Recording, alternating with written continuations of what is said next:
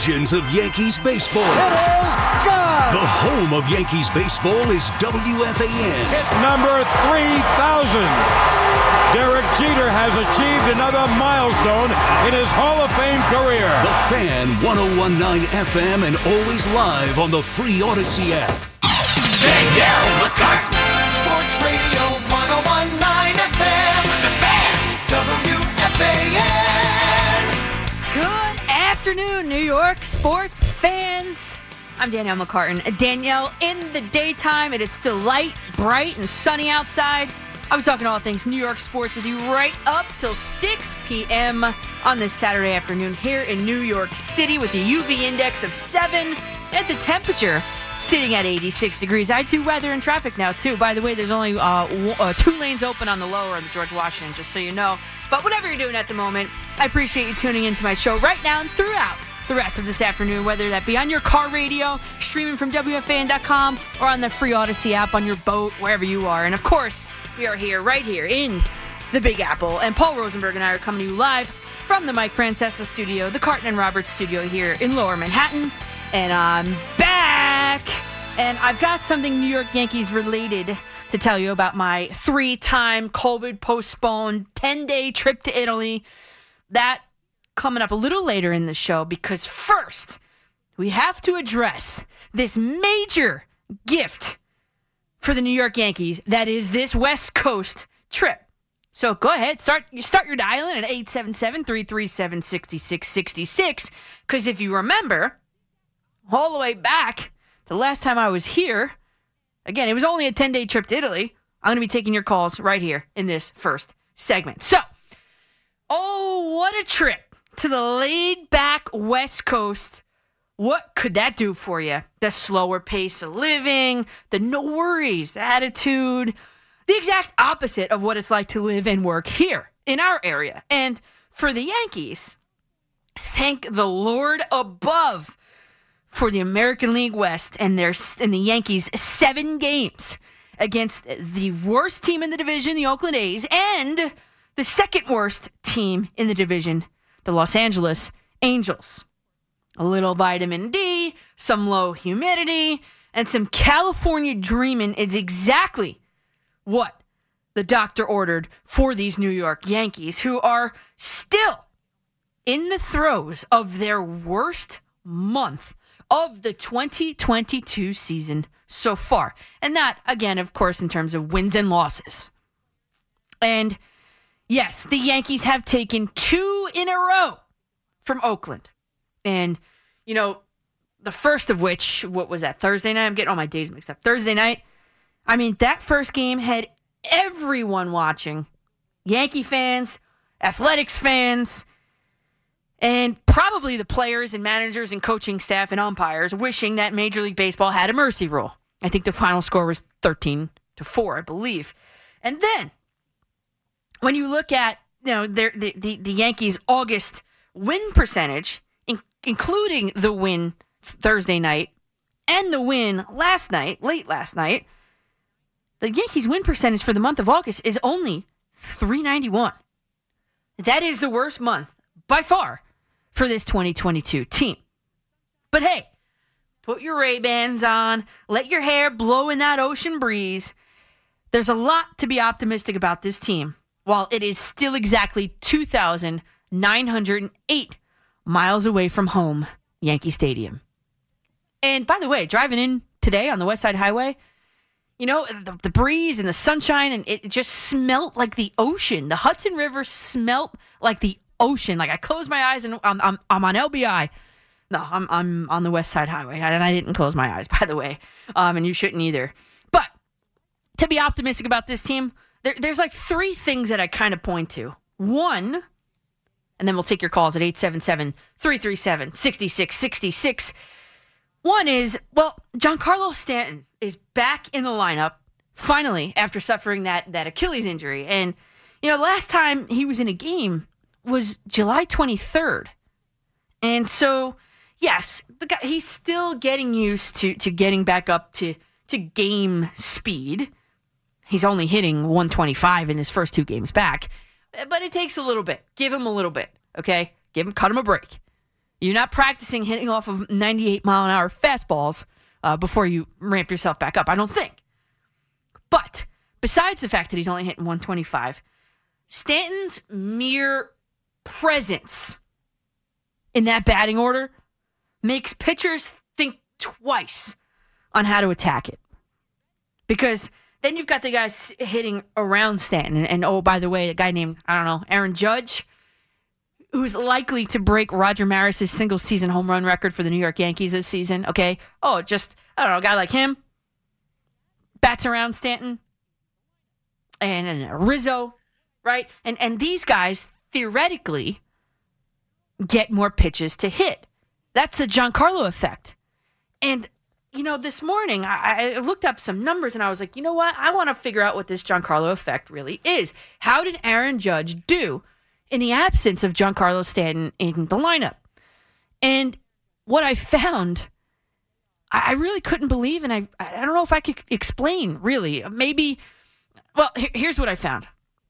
I don't have the numbers in front of me, but in the days that Giancarlo Stanton was missing from the lineup over the past month, I didn't go into like April, May, just this past month or so that he's been out, I looked at Aaron Judge's offensive numbers, and they are way better than the first X amount of games, before the July 23rd. So, like, what I'm trying to say? Like, up through July 23rd, there was one set of numbers, and then July 23rd through, 2 days ago, I did that block of numbers. And Aaron Judge's numbers are way better with Giancarlo Stanton not in the lineup. And the only thing that I could think about, right, because we just got done saying about how, Stanton, the batters around him benefit by him being in the lineup, right? And that's all true. But then you look and you find that Aaron Judge's numbers are way better. And I'm thinking the only thing I could possibly think about is the fact that with Stanton out, Judge batted or hit a little bit farther down in the lineup. Right? That's the only thing I could think of. But maybe you have an answer. So give me a call, 877-337-6666. But optimistic thing number one, Stanton is back in the lineup. Optimistic thing number two, and I know I was listening to Moose's show, callers calling in about Garrett Cole. He doesn't have the mental fortitude, right? Okay, it's a fair point. It is.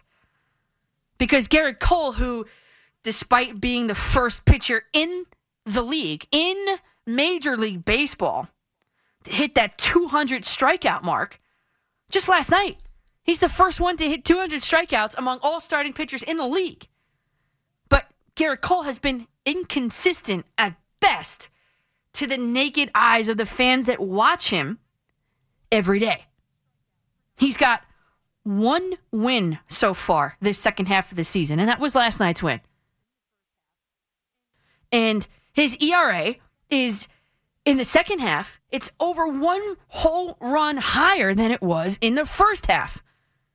And he's got almost exactly one less strikeout per 9 innings as compared to the first half. So Garrett Cole is not performing as well as he has been in the first half. And quite frankly, that first half wasn't good enough either. And I know that in this second half, the Yankee lineup has not been helping out Garrett Cole. Before last night's game, in his first 4 starts off the All-Star break, the Yankees scored just 5 total runs for him in those 4 games. It's like less than 1 a game. No, I'm sorry, a little over 1 a game. But maybe, just maybe, the Cole train is back on track. Because last night, he had 110 pitches in his outing. Tied for 5th most in his start so far this season. Just last night, Cole had his 5th best fielding independent pitching number so far this season. I love that number. I love that stat because it focuses only on the pitcher. It takes into account it doesn't, how do I say it? That number, like ERA, right? It has fielders involved in that. This is a fielding independent pitching. It takes out the fielders. And Garrett Cole had his 5th best one of the season so far last night. Maybe there's a turnaround. I'm just saying, maybe there's a turnaround. And he must have really been quite deceptive last night because he had the Oakland Athletic batters looking at 23 strikes. That tied a season high for Cole. Looking strikes, not strikeouts, just strikes looking. A season high. And I know it. We're talking about the terrible Oakland A's who have lost over 27% of their games so far this season in blowout fashion. And blowout as defined, not as Paulie D's hairstyle, but as defined as winning or losing a game by 5 or more runs. I get it. The A's are terrible. But maybe, just maybe, this is exactly what the doctor ordered. Who knows? The Coliseum wasn't built all in one shot. It was one brick at a time, right? Maybe this is the first brick to something great for Garrett Cole. Maybe. And then, Meredith Marakovitz, during the broadcast last night, because I was watching on TV, probably had the best news yet. Clay Holmes is eligible to come back Monday in Anaheim. And in his absence, Aroldis Chapman, and these are the games that Clay Holmes was inactive for. Aroldis Chapman has had a 8.1 ERA over just 3 1/3 innings pitched. I mean, enough said, right? I mean, maybe though, it's not his fault, and it is. But I'm just saying that maybe the manager has to do a better job of picking the spots on wherein to deploy Aroldis Chapman. Because over those 3 1/3 innings where he's got an 8.1 ERA, the average leverage index for all of those 16 batters faced in that time is quantified as high leverage. We on this show have been talking for literally years now how Aroldis Chapman is not a high leverage pitcher anymore and how he needs to be moved out of those situations. Last year I was saying it. In the postseason run last year, I was the only one saying it. And I only know that because I talked to the pitching coach last summer, about this time last summer, in the dugout at Yankee Stadium. And what I gathered from that conversation is that Aroldis Chapman is losing confidence.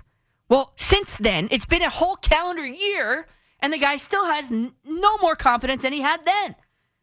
So putting him in over these past couple games in a high leverage index, all 16 batters faced were high leverage. That's not putting him and the team in a really good situation to succeed.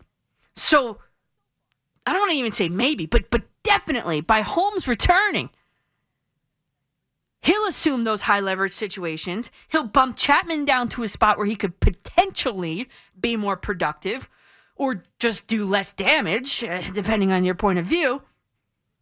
So those are the three things that this West Coast trip has so far revealed to me about this New York Yankees team. And finally, before we get to your calls at 877-337-6666, and finally, I looked at the postseason picture this morning against the American League teams that would qualify to make the postseason in this order: the Astros, the Guardians, the Rays, the Blue Jays, the Mariners, and of course the Yankees. But against those teams, the New York Yankees have a .526 win percentage. Their biggest deficit against any one of those single opponents is a .286 win percentage, 2-5 against those pesky Houston Astros. So cruise control to the ALCS, if you ask me.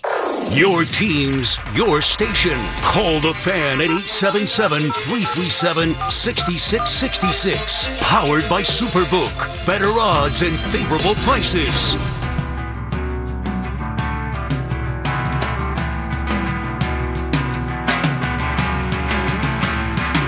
Welcome back to Danielle in the daytime here on the Fan in New York City. We're rolling with the New York Yankees.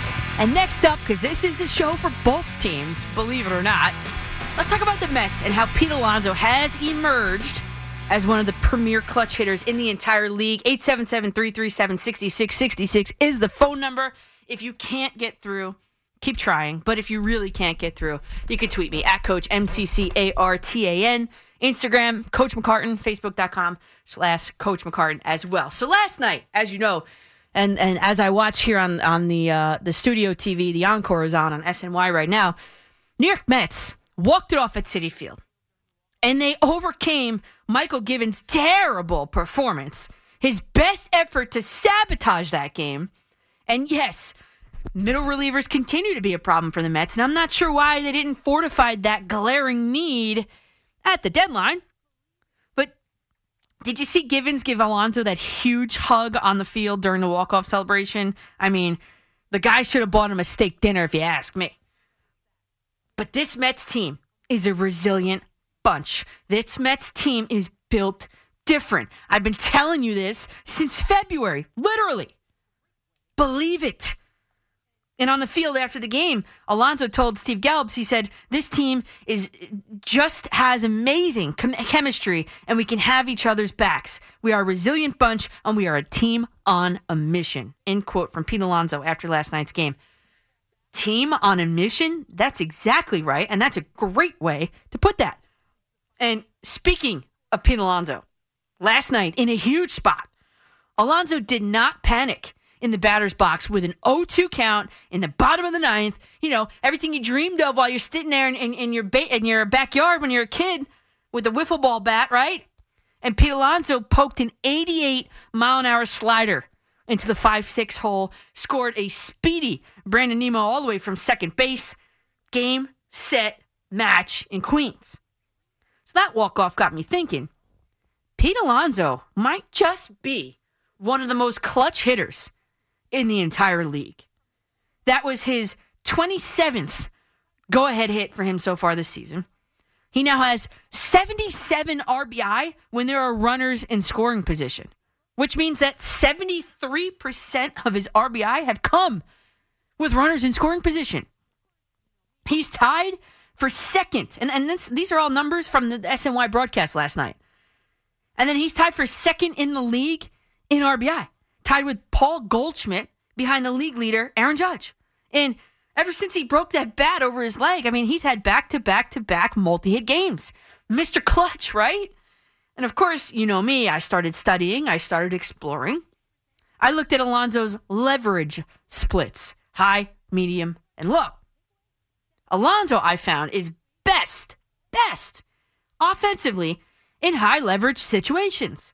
He's got the most RBI in high leverage situations. His OPS is the highest in high leverage situations. And his slugging percentage and his on-base percentage is too. So what do I take from that day? What's my takeaway? That the bigger the situation at the plate, the better Pete Alonso is in the batter's box. And he showed it again just last night. Number two. And then I started looking at his easily comparable offensive situational stats. I mean, let's look at the batting average, for example. Pete Alonso's batting average is almost exactly tied for his best when the Mets are behind. Pete Alonso's on-base percentage is the best by far when there are two outs with runners in scoring position. Now, this is going to be a theme. Two outs, runners in scoring position. Pete Alonso's on-base percentage is the best of all the leverage situations. His slugging percentage is the best when there are two outs and runners in scoring position. His on-base plus slugging percentage, his OPS, you guessed it, best by far when there are two outs and runners in scoring position. This season, Pete Alonso is a guy who literally, and the numbers support it, he plays better, A, in big spots, and B, when the game is on the line. No lights are too bright for Pete Alonso. And I know he really isn't thought of in this manner, but I think I just proved it that Pete Alonso might very well be or is the best clutch hitter in the league right now. 877-337-6666. Convince me otherwise. And, of course, your Yankees calls as well. Again, this is a show for both teams. So in the order that you called, we'll go. Josh in the Bronx, you're up next on The Fan. I'm telling you, I was going to go with the Yankees in the West Coast, but that Pete Alonso, he's Mr. Cool. I mean, like, if I was only a kid again, I mean, like, Danielle, there's just no comparison. This man is riding a high. You know, enjoy the wave, everybody. This Pete Alonso is Mr. Cool, the polar bear. Yep. Oh, my. I wanted to talk about the Yankees, but this Pete Alonso, man, he's the coolest. I mean, like you just said for the past 5 minutes, all the other callers can call in and talk about whatever, but, he's like Mr. New York right now. Here he is with Lindor and, you can go on, Kim. I mean, Danielle, thank you for taking my call. I'm just enjoying this show. Thank you for teaching me again. Oh, come on, Josh. You had a great call, and then you ruined it by calling me the wrong name. That's okay. I'll take it as a compliment. Kim's great. But anyway, Pete Alonso, the polar bear. I like the analogy. Real cool, in real clutch, and real high leverage situation. That's Pete Alonso. He's been in all season. I got a tweet from John Rossi. He says, "Hey, Coach, Mark Canha has been super clutch too." Yes, he has. But Pete Alonso has been doing it all season. And I know I watched the game. I watched every pitch of the game last night of pretty much both games. I know Canha had that big game-tying double. I get it. Without him, there is no Pete Alonso heroics. I get it. But Alonso's been doing it for much longer, more sustained period throughout this entire season. And Canha, what an excellent acquisition for the Mets and Mark Canha. Richie in Queens, you're up next here on The Fan. Hey, Danielle, it's been a while. How are you? I'm good. How are you? I'm good. Yeah, you mentioned the Montgomery deal. Shook my head with that. Called a couple of times. Talked to Tiki and Brandon about it. Mm-hmm. Didn't make any sense. It really bothered me when I kept hearing, he's not going to play in the playoffs, pitch in the playoffs. Why not? A lefty, kind of stymied left-handed hitters in Yankee Stadium. Yes. Made no sense. I'm a big National League guy. I know Bader. Bader's a hard-nosed, physical player, and I know they want to keep him in the outfield. They want him to play center because, Judge, you do not want to keep him out there all the time. Mm-hmm. But, the fact that he's not playing is really kind of embarrassing at this point. Yeah, the guy's in a walking boot. Richie, look, think about this. What is the one weakness of this Yankees team? What is it? Prior to the trade deadline, what would you say? Well, I mean, there's a few things. There's clutch hitting, their defense, right? Speed. Starting pitching, right? Starting pitching. They traded away Jordan Montgomery from a place of need. They traded him and moved him for an outfielder in a boot. I mean, this Yankees team is World Series or bust this year. And it's in Aaron Judge's walk year. Why would you not load up, as you just pointed out, with a left-handed pitcher who is killing it where he is now? I don't understand. I could not believe. I thought it was fake news when I was reading that Jordan Montgomery was traded. I couldn't believe it. I thought there was another piece involved, and the fact that there wasn't, obviously, it's really bad. But, initially when I looked at this team and I looked at their bullpen with Holmes and with King, and both of them, especially King, is gone. Holmes has been a question mark. Chapman has not come back. Wise is a big part of this, Danny. I think he has to pick it up. But, can they do, this could be maybe kind of funny where you don't expect anything, but all of a sudden, they get hot, and maybe Montas is going to turn out to be the real good pitcher. But when you look at them, there's a lot of holes. I put three teams ahead of them. I put the Dodgers, I put the Mets, and I put Atlanta ahead of them at this point. Yep. And real quick, on the old-timers game, I go back a ways. Jay Hook, that was the first game I ever went to see the Mets. Jay Hook pitched in 1962. I was 14 years old. I was very depressed when the Giants left. I'm a lifelong San Francisco Giant fan and still am. And we didn't have National League Baseball for 4 years. So to see Jay Hook and Frank Thomas come back and Grant Keneal and guys like that, I think it's good. It's phenomenal that they brought us back. So I'm really, really looking forward to seeing some of these guys. I'm kind of disappointed that Keith is not swinging the bat, but he is 67. But I think it's going to be a lot of fun. So you got the Mets, you got the Yankees, and, hey, it's a great time for baseball in the city. Oh, Richie. Always a pleasure, Danielle. Yeah, thanks for making the call. And it has been excellent for baseball in this city. I mean, you got two of the best teams right here. One in Queens, one in the Bronx, in the league. And Frankie Montas, I told you, if you're a listener of this show, I told you that he was not quite on my wish list. I didn't want Frankie Montas for either team, for the Mets or the Yankees, to make a deal. But the Yankees are the ones that need the starting pitching help. So for them, I didn't want him.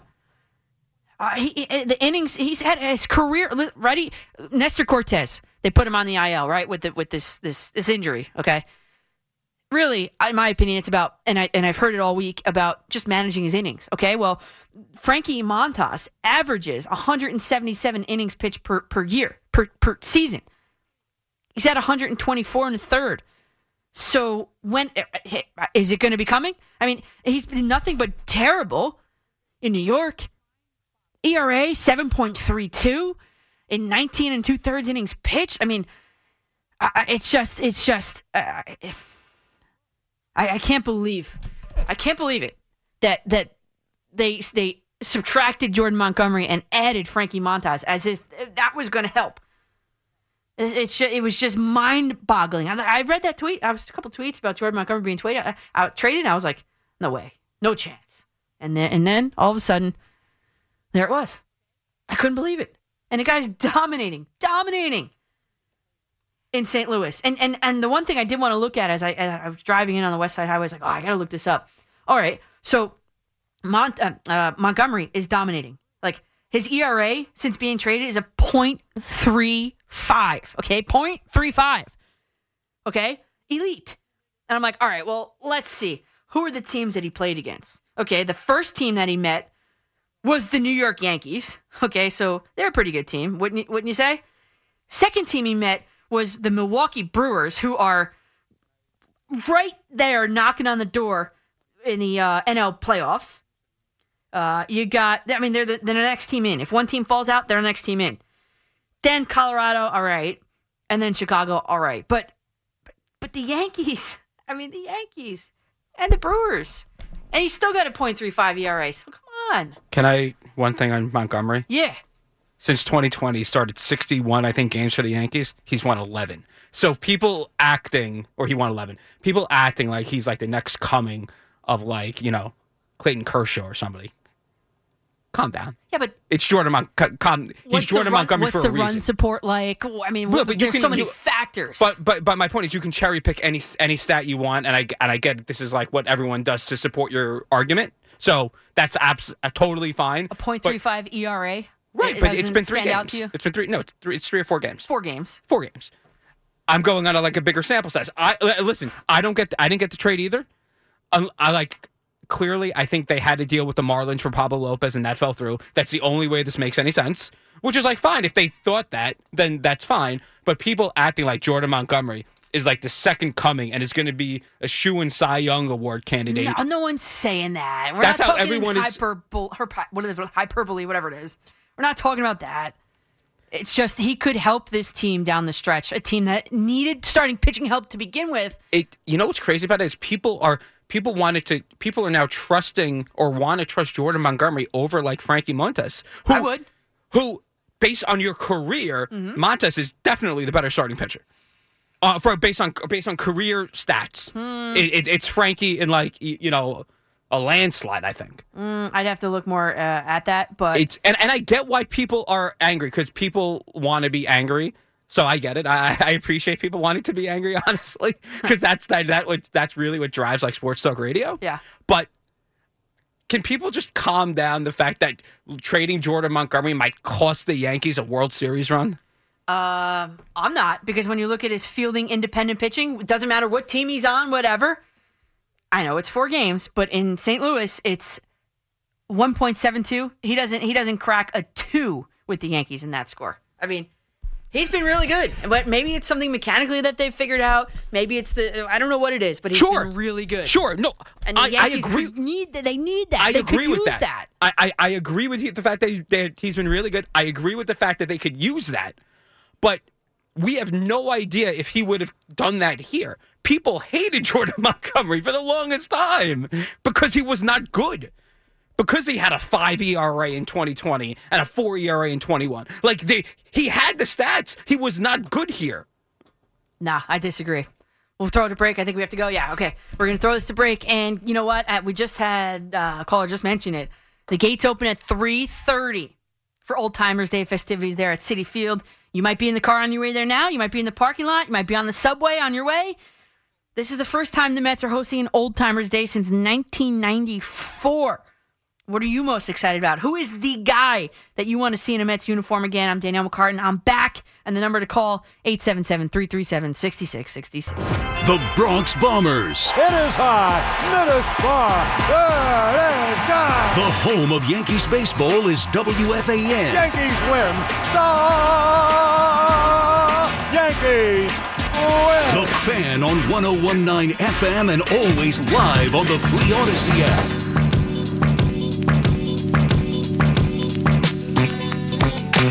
Welcome back. I'm Danielle McCartan at Coach MCCARTAN on Twitter, Instagram, and Facebook.com/Coach McCartan. Back with you in this 2 p.m. hour on this Mets Old Timers Day 2022.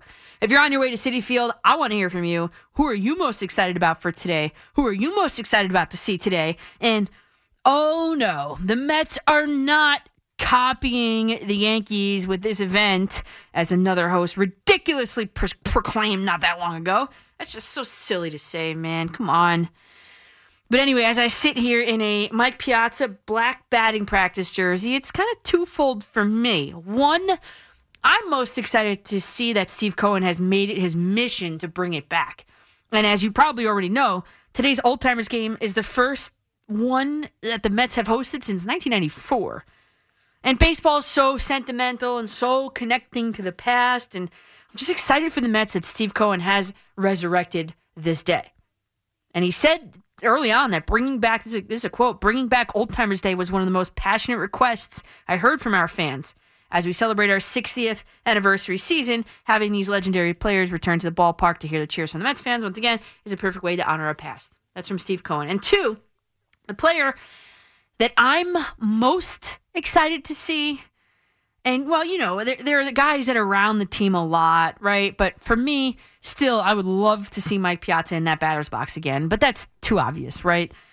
Maybe it's John Franco on the mound. I loved John Franco, still do. But I think for me, the most, interesting thing is going to seeing Joe Torre in a Mets uniform. Because my entire life, I've only known him to wear a Yankees one. So for me, watching this, Joe Torre, Citi Field, Mets, it's going to be a little weird for me. Because, again, my entire life, my entire existence on this earth, it's been Joe Torre, Yankees. So I want you to tell me what you're most excited about for this Mets Old Timer Day 2022. And, of course, we're taking your Yankees calls as well in the order that you called. Bob in Bayside, you're up next here on The Fan. Yes, Danielle. Before I get to my main Yankee point, Sure. I want to comment on that little talk you had, I don't know if it was Marco or somebody else, about Montgomery. Oh, Montgomery Paul was Rosenberg, he's waving at you. All right. Montgomery was the number 5 pitcher on a 5-man staff. His ERA was 3 and change, and even Cashman said he was not going to be used in the playoffs. Which boggles my mind, but Cashman said that after he traded him. Is that correct? No, Was after that they saved? traded him, he was asked what, and one of the main points said is that he was not going to be used in the playoffs. Yeah, but you could say that after you trade him. You could say, oh, yeah, well, I wasn't going to use him anyway, just to save face. He's number 6 now. You have Cole, a healthy Severino. Oh, we're just going to make that assumption. Okay. Cortez, Herman was pitching very well, and Montas. He's number 6. He wasn't even going to appear in the playoffs. No. All right, let me get on Disagree. to my main point. There's a few positives and differences from their slump in late July, early August. The guy Marty brought up a good point, and I think you were pushing for Benintendi too. Yes, of course. After a week or two of a slow start, he is totally settled in, puts his bat on the ball, gets on base, good defensively. Mm-hmm. And let me say one thing: the bullpen is totally shored up now. Marinacci never gives up a run. This guy Paul, Schmidt. Check his last 4 or 5 outings. He pitched 4 innings against the Mets. And by the way, in that 9th inning when he tied finally, and that was his 4th inning, Schmidt. Mm-hmm. If they had any confidence in Chapman, he would have been brought in for that 9th inning. Yeah. And the other thing is the key thing that nobody's forgetting is that check Loiza's last 9-10 games. Loiza is totally back in form right now, and he's the closer right now until Holmes gets back, in my opinion. Yeah, well, Holmes will be back on Monday there, Bob. Great point. I mean, the bullpen was always the strength of this team, and it has, and as you pointed out beautifully, it has gotten better. And again, the Andrew Benintendi resurgence, he had a slow start. Everybody understands that. It's as a result of putting him first in the batting order. Let's not forget that. Kevin and Camden, you're up next here on The Fan. What's up, Coach? How are you? I'm great. How are you? I'm good. Real quick, Yankees point. Agree with you about Montgomery. I thought it was a bad trade. Bader's out now too. Yep. I just did not like that trade. I have to say this though, for the Mets to not address the bullpen, I mean, what are you doing? Yeah. What are they doing? I don't know. I mean, Michael Gibbons. Yeah. That's the move. He stinks. Every time he comes in, he gives up a run. It's worse than Familia when he was here. Yeah, last night he gave up 3. 10.61 ERA in like what? Not like 9 innings. Yeah. I don't want to see that guy. I'm telling you, the Mets. I'll tell you, Diaz, the bullpen's not good enough. And you know what? Pitching is important in the playoffs, which is why I would have kept Montgomery, and it's gonna be the same with the Mets. Yep. Pitching is important. And Kevin, David Robertson, who we both wanted, is now pitching for the Phillies. In Philly again. Yep. And he's doing great, of course, with that. No, I'm just saying. I was angry with that. I mean, I was angry with that. I was mad with the Montgomery. I was fine with everything else, but I was just so ticked off about that. Real quick about the Jets. Yeah. You and I both said, I think a couple of times, he's got to go. They weren't even using him. Trade him. Who was that? Mims. Mims? They're being stubborn and not trading him. He's not going to play. Yeah. He's going to get this going. He's going to cause a scene. Get that guy out of here. He wants to leave. Please, just get him out. If you get what you get for him at this point. But they should have gotten rid of him a while ago. It should have been. It should have been last year. This time last year, when there were teams actually calling about him. Why didn't they unload him then? On your show, you said that. I know. I agree with it. I don't know what the Jets see in him. That oh my gosh, are they afraid that when he leaves, he's going to become like the next great Jerry Rice? Yeah. Like the Jets, you need to do something because. This guy is going to cause a scene. If he doesn't get traded, he's going to get disgruntled. It's going to cause a scene, and the Jets don't need any more distractions. Yeah, I know, Kevin. And you know what, though? By doing that, and thanks for the call, and you're back, Kevin. So am I. But, in doing that, in granting him the trade, and he wants to out, and it almost like forces the Jets' hand that they're not going to get much for him. So I saw a report that the Jets are open to trading him. But I think he's going to make the roster because Tuesday is where the roster cut downs are. So on Tuesday, I think Mims will make the roster, and then I think the Jets will trade him because he's a big guy. Maybe someone has by the way, the Joey Gallo thing. Another team can come in and quote unquote fix him. Fine, he still has a little bit of value. I wouldn't unload him just because he wants to be out. That's not how this works around here. Joey Gallo, huh? That too. By the way, David Robertson pitching for the Phillies so far this year. So August 3rd on until through today, 1.69 ERA. That's who the Mets should have targeted. He should be wearing a Mets uniform. But hey, what do I know? I'm Danielle McCartan with you on the Fan through 6 p.m. tonight. We've got Marco Belletti coming in with an update after this. Have something to say? We'll answer the phone. Call the Fan at 877-337-6666. Powered by Superbook. Better odds and favorable prices.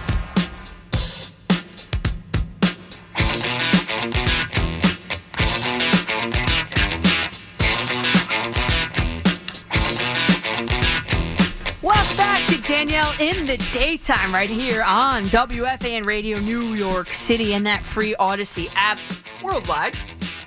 I'm your hostess, Danielle McCartan, right up till 6 p.m. here. We've got so much more time to spend together and so much more to talk about, but I did want to mention that I was on a 10-day, 3-time COVID postponed trip to Italy, family trip that is. And I tell you that only because there's a sports connection here, and it's a connection to one of our New York sports teams. And so here's the story. We checked into our first hotel, a hotel in Sicilia, Sicily, and I'm rolling my 49-pound suitcase. I was under the weight limit. I'm rolling my 49-pound suitcase to the lift, not even a real elevator. It's a lift. And this piece of paper is stapled to the bulletin board, kind of to the left of that lift, the hallway to get to the elevator thing. And I looked at it, caught my eye. It was a black and white picture of Joe DiMaggio on it. So obviously that stopped me right in my tracks. And I read it. The whole thing was in Italian. And it turns out that the town that we were staying in, Isola delle Femmine, that's the name of the town. It turns out that's where Joe DiMaggio's parents lived before they came to the United States that eventually had Joe DiMaggio. I think there was an older sibling. So it was like mom, dad, older sibling of DiMaggio, I think. But definitely the parents that were living in that town. It's a tiny town. So I learned then that the whole town idolizes Joe DiMaggio.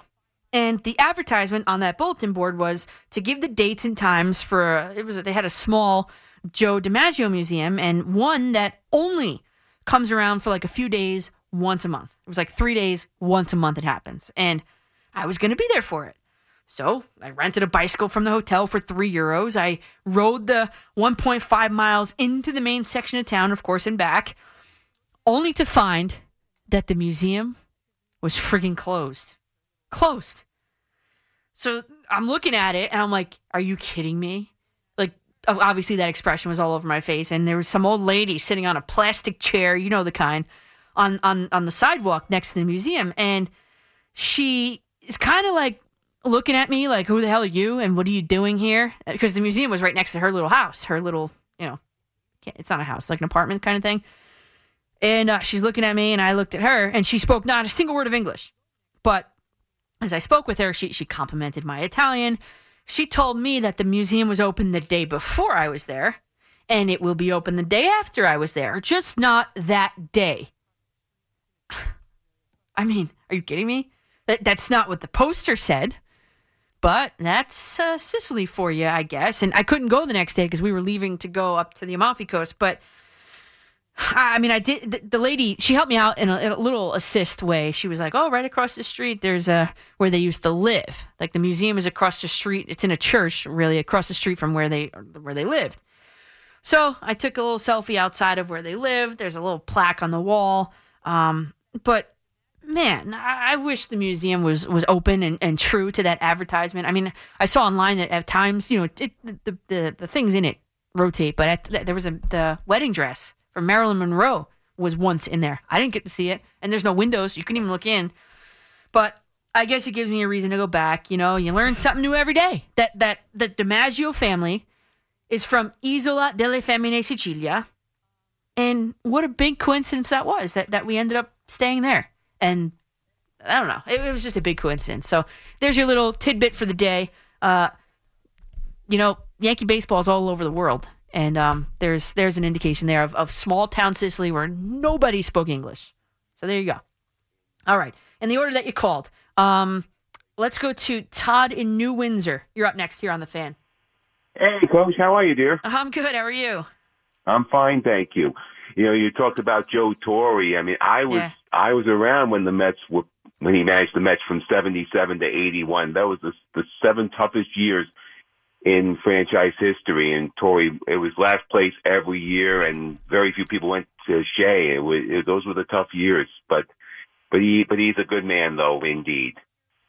Yeah, I mean, about old timers. Sure. About Old Timers Day, I'm going to be home watching the game on television. Mm-hmm. And the one guy I want to see, and there's a lot of them I really love, but the one guy I want to see today is Bartolo Colon. I mean, 44 wins in 3 years in Flushing, and of course, the home run off James Shields. I think James Shields still hasn't gotten over that 6 years later. The Silver Slugger, Bartolo Colon, back in Queens. Oh, yeah. I mean, 3 years in his 40s gave you 44 wins, and the guy was beloved by the fans, so looking forward to watching it. 28 long years, Danielle, before we see seeing an old-timers game. I'm excited about it, and I'm excited about my 2022 Mets. Danielle, you have a great day. You take care of yourself, okay? Thanks, Todd. Appreciate that. Yeah, and I know a lot of people are shaking their heads like, no, like, duh, like you only know Joe Torre as a Yankee. Yeah, well, that's my experience. That's what I could talk to. I'm not gonna pretend, So, yeah, Bartolo Colon, believe it or not, they were still Mets fans this past offseason calling me up and telling me that the Mets should go out and get Bartolo Colon. I mean, are you nuts? That's nuts. That is absolutely nuts. I said it then and I'll say it now. Greg in Connecticut, he's driving to Citi Field. Greg, what's up? How are you doing, Danielle? I'm good. How are you? Oh, you got a car full of people over there, Greg. Game right now. We're on the Whitestone Bridge. Let's go Mets. Hey, let's go Mets. But yeah, some old guys we're going to be seeing in Cologne. We can't wait to see him. Derek Kuzman. It's going to be everything. So Kuzman's the one you're looking to see. Well, Kuzman, Colon. I know he probably won't be playing with the team anytime soon, but hopefully he can show that he has some talent. I just saw on Instagram that he posted a video of him throwing heat, so who knows? I saw that. He was practicing to play. He was practicing. He posted a video of it. I did see that as well. We'll see. I know, it's awesome. Thank you so much. Have a good one. Hey, enjoy the game there, Greg. Thanks for calling in. And all the people in the car with you. The cell phone service was a little spotty, but I love when you call in when you're going to games or leaving games, and good for him. And Paul, who are you most? You're a Met fan. Who are you most excited to see at this game today? I'm super excited for this game because it's like, because again, this hasn't 94. I'm not going to count. I'm barely, Oh, we're the same age, right? But yeah. Yeah. So, but I'm actually excited to see a little bit more of like the older people. And there's some weird names in here. I told you earlier, Pat Mahomes is going to be there today. Pat Mahomes. The dad. Dad of obviously the great Patrick Mahomes.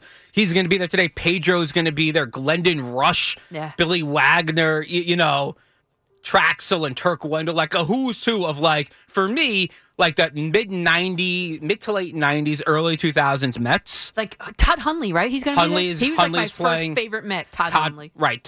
Hundley was one of my guys. My favorite Mets growing up were Butch Husky and Tsuyoshi Shinjo. Those were my guys. Shinjo. Oh, I love Shinjo. He's the best. But Benny's going to be there, Jay Payton, Cliff Lloyd. So a really who's who of guys. Yeah. Super cool to see. Super cool how they're doing it. I love the logo. I think the logo is really cool.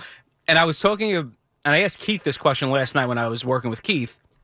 Keith he thinks that the Mets copied the Yankees. I asked a question about when do you think we're going to get just a Met-Yankee combo old-timers game? I don't know if it'll ever happen. And because just how awesome would that be? And I know a lot of them played for both the Mets and the Yankees, so they'd have to make that decision of what team.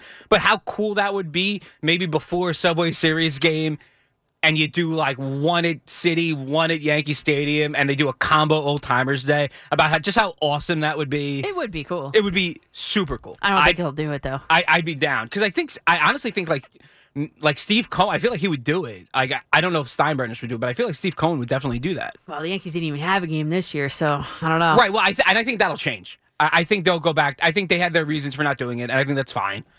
I think they will go back to having an actual game because that's the point. Like, it is the point. Like it's great getting everyone announced on the field in front of these people, sure. But they want to. I want to see I want to see some like old guys try to hit baseballs and purposely go slow and maybe warm up the hammy a little bit. Yeah. That's what you want to see. Well, I want to see Mariano Rivera in the actual Yankee bullpen and ready to come in because I'm sure he's better than Aroldis Chapman still. Chapman's going to be a big part of this team going down the stretch. I told people that a while ago. Oh, yeah. I think he is going to, and Yankees fans better get used to it. Nobody is coming to help.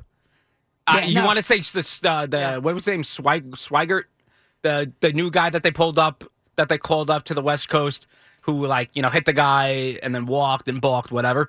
No one else is coming in. Chapman is going to be an integral part of this team down the stretch. Of course he is, and they're going to have to figure out a way to hide him in the lower leverage situations, or else it's going to be every year all over again. That stupid sly smile after giving up the game-winning home run. I can't deal with that smile anymore. Okay, let's go to, in the order that you called, Joe in Colonia. You're up next. You're on the Fan, Joe. Hey, Danielle. Thanks for taking my call. Hey, thanks for making it. I wanted a comparison. Now, just hear me out. Okay. Bonds and Bonilla, I want to compare to Judge and Stanton. And this is what I want to say. When Bonilla and Bonds were in Pittsburgh, they were great back-to-back. We know what happens when Bonds went to San Fran. Bonilla went to the Mets. He ordered a bunch of earplugs. Now, my thing is, how much better is Judge without Stanton? Oh, markedly better. You think Judge is better with Stanton in the lineup or without? I ran the numbers this morning. Judge is better without Stanton in the lineup, and I couldn't really explain it. And it's markedly better.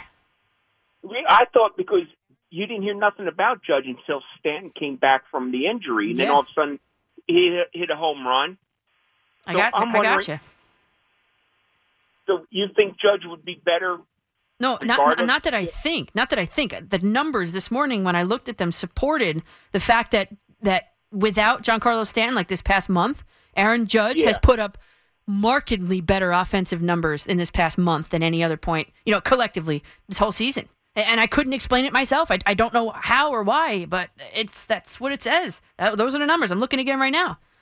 Yeah. Because it seemed like Judge was silent until Stanton came back from the injury. Yeah. I can't explain it either. I don't know. No, that's why I wanted to make that comparison. Yeah. Because it seems like the same type of situation. Here, I'm doing the math here as you're talking here. So, it's the truth, and I couldn't believe it myself. And I'm trying to pull it up. I should have screenshotted it this morning. Aaron Judge game logs. Okay. But he's much better. I'll get the numbers for you in a second. What were you gonna say? No, I was going to let me hang up, and when you get the numbers, I'll be listening. Thank you. Okay, great. No problem. I'm pulling them up right now, Joe. So you have to go to game logs, and Stanton was out the 23rd. And then, so we got to look at Judge from the 24th of July through the Mets series. Okay, so here it is. So let's just, the first stat that you can easily compare from one to the other is batting average, right? Okay. And I know batting average doesn't tell the whole story. I get it. Okay, I get it. Okay, let me just do this one more time. Okay, Judge's batting average with, and I'm not nitpicking. I don't know which games that they played together. I'm just looking at Judge from the beginning of the season through July 22nd, and then the next number I'm going to give you is Judge July 3rd through the end of the Mets series, because Stanton was back for the 2 Oakland games. So we'll call it first half, second half. First half, Judge hit 285. Judge without Stanton in the order hit 316 this past month.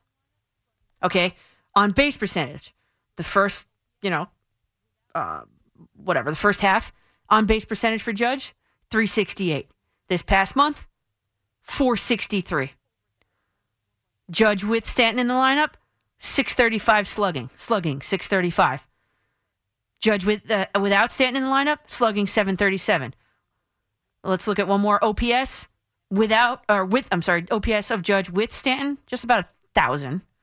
And then without him, over 1,000, 1.2 OPS. So I don't know how to explain it either, other than the fact that finally maybe numbers are supporting the fact that, and I didn't look at where Aaron Judge hit in the batting order, but I assume it was at least one notch lower than where he's normally hitting. Those numbers are markedly better, right? And we can compare more of them, and we can go down the list. But I'm telling you, of the 4 that I just looked at, Aaron Judge is a better hitter without Giancarlo Stanton in the lineup, and I can't explain it either. I don't know why either. Let's go to Ross over there in my neck of the woods, Bergen County. Ross, where in Bergen County? Hey, Danielle, thanks for taking the call. I'm actually in Elmwood Park. It's near Patterson. Yeah, in Fairlawn, west side of the county. I know. Thanks for taking the call, but I actually wanted to touch on what you and Paulie were going back and forth on with the Montgomery situation. Yeah. It's obvious, and I want to make a Mets point afterward too, but it's pretty obvious he's lighting it up down in St. Louis. Mm-hmm. There's no question about it. But, we're not entirely sure he'd be putting up those same numbers or even close to it if he did stay in New York. Because look at what happened to Frankie Montas when he came over. And I agree with you. I didn't like the Montas move at all. Mm-hmm. I think, I thought it was Sonny Gray 2.0. I said it's the second it happened. Yep. But, even down in Oakland when he was putting up pretty solid all-star caliber numbers to the point where he was he was getting votes for Cy Young last year. I think he finished 5th or 6th. And he comes here and he completely implodes. And, look at Montgomery, like the few starts he had before he went down to St. Louis. He wasn't showing any signs of putting up a complete game one-hitter or even close to it. So your point being what exactly? That the trade was a good trade? I think personally, and I know there's a chance Bader might not play this year, but when you see the kind of player Bader is and the kind of defense he plays compared to Hicks, who can't field a pop-up fly ball to save his life. Okay, Ross, all fine, all great, but the fact of the matter is, Aaron Judge might not be on your team next year, Ross. The Yankees are in win-now mode, if I've ever seen it, so why would you go ahead and trade a guy who's been reliable for you in the starting rotation for a center fielder who's in a walking boot and has no plans to return to a field this season, really? The Yankees should be pushing all their chips into the center, and they didn't do it. They chose not to do that. Their starting rotation needed help They brought Frankie Montas in, who was a big question mark. If you listen to my show, for me, from the beginning, not who I wanted the team to go after, or the Mets for that matter. It's just the player. Didn't do it for me. And to trade away a guy that was in your rotation. Okay, maybe he wouldn't have been in the rotation, but, everybody assumes that Severino is going to be, lights out when he comes back 100%. I hope he is. But you can't assume that now. What's Nestor Cortez going to look like? Oh, this is my alarm to re-up my parking, by the way. So I don't get a ticket down there. I got 4 minutes. That means I got 4 minutes. I'll do it on the commercial break. But to assume that Montgomery, and the timeline of that was, right, they traded him and then, because I was abroad when this happened, they traded him and then Cashman said he wasn't going to make it into the rotation of the playoffs, right? Is that what happened? Yeah, that's essentially is that we didn't think he would be an important piece in October, is essentially what it comes down to. Yeah, okay. So, but that's what you say after the deal was made, after you got slandered for it. Okay, that's an attempt to try to save face. Who's to say that Jordan Montgomery couldn't be a long starter? Couldn't be a guy that goes in and in the fourth inning and takes him to the eighth? You know what I mean? He could have helped. There was a path for him to help, and it's a shame that he's not on this team anymore. But you know what? A .35 ERA in St. Louis. Good for him. Glad for him. And I know Mets fans are tuning in still, too, so I did want to front-load this for the Mets fans because I know you're going to be tuning into the Old Timers Day coverage very shortly. So Yankee fans, hang in there. This is a double show. There's two teams in New York. But if I'm Buck Showalter, I'm making one lineup change for the betterment of the team during this period. I'm riding the hot hand. I'm giving Mark Canha more playing time, much more playing time. And I'm Danielle McCartan. Just before this Mets coverage of Old Timers Day starts, let's discuss this next at 877-337-6666. The hits keep coming. Oh, what a judgy and blast. The home of Yankees baseball is WFAN. Way up in the bleachers. The Fan on 101.9 FM and always live on the free Odyssey app.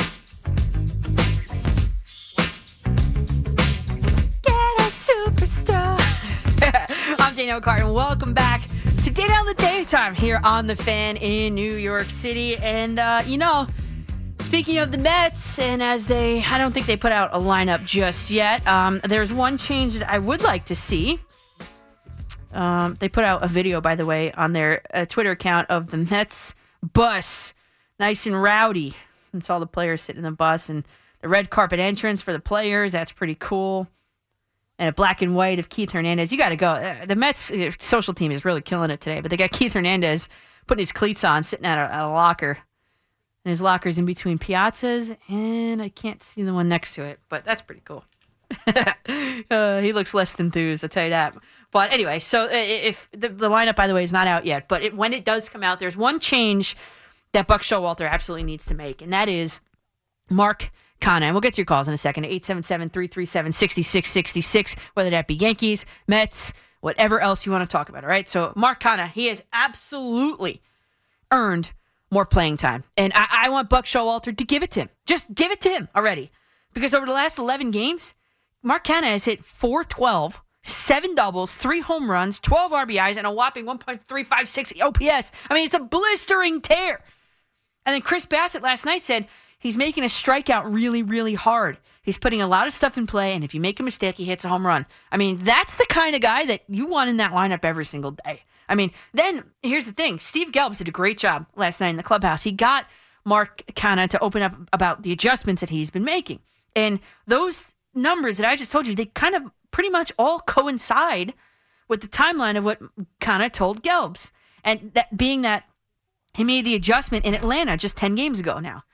Well, if you want to count today, 11. But he said, this is Canha, he said, it had to do with my setup and how I'm thinking about moving when I get into the box.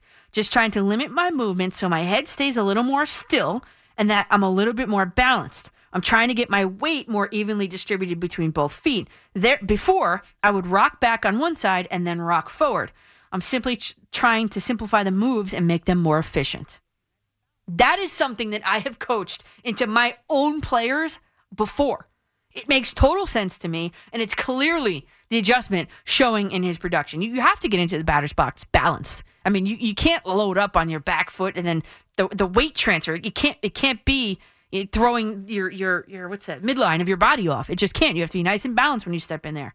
And then the weight transfer is just naturally from back to front. But, if I could have asked one more follow-up question to figure out who spotted the need for this adjustment, I would have.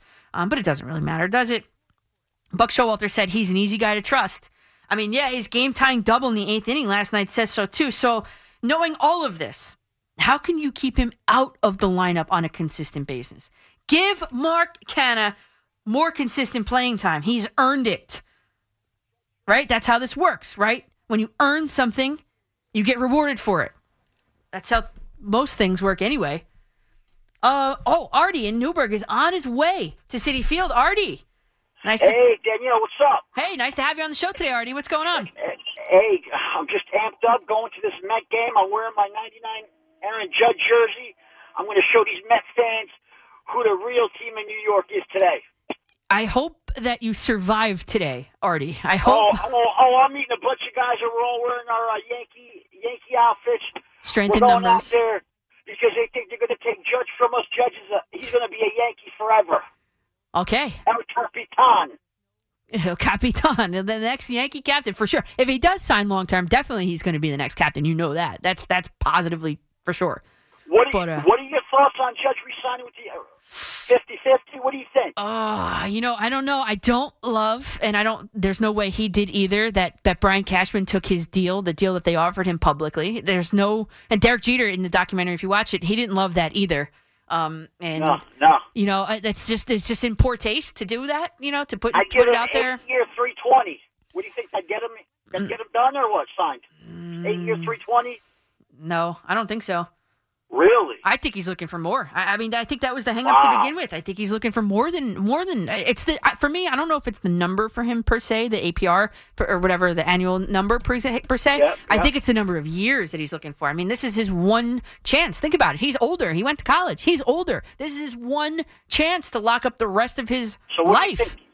Like he wants 10 years and that's it. There's no negotiating. That's it. Would you be happy if they settled on 9? Maybe.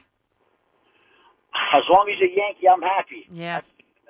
I know. You say that now, but I'm just worried about it's going to get ugly. With his fat checkbook, Who? Uncle Steve. Oh, yeah. And that's what though, and that's a legitimate fear. That's legitimate. That's actually something that could happen. I mean, to make a big splash, an indelible mark on this city, to steal the Yankees' number 1 beloved Yankee. I mean, it's a real storyline. It's not made up. It can happen. I just don't think he wants to go to San Francisco. Even though he's from around there, I think he wants to stay in New York, and I wouldn't be surprised if the Mets go at him hard this year. Yeah, I agree with you. And Artie, I think... Have a great day. Hey, Thank you. You too. Good luck over there at Citi Field. Good luck. Thank you. Bye. Send me a picture. Artie, hang up. Artie, tweet me a picture of you and that big crew wearing Yankee stuff over there at Citi Field, all right? If you can do that, at Coach MCCARTAN. Send it to me. I want to definitely take a look at that because I'm interested. Whatever. But that is a legitimate fear. It really is. If Steve Cohen, with his unlimited resources, quite frankly, wants to make a mark on this city and put his foot down and say, I'm here. The Mets are here. This is a statement that we're going to make. Yankees, you offered him something. You dragged his name a little bit, and you didn't offer him, a good enough deal. What was it? Aaron Judge, call up his agent. What was the deal? I'm going to beat it. That is legitimate fear. Do I think Judge will be back? I don't know.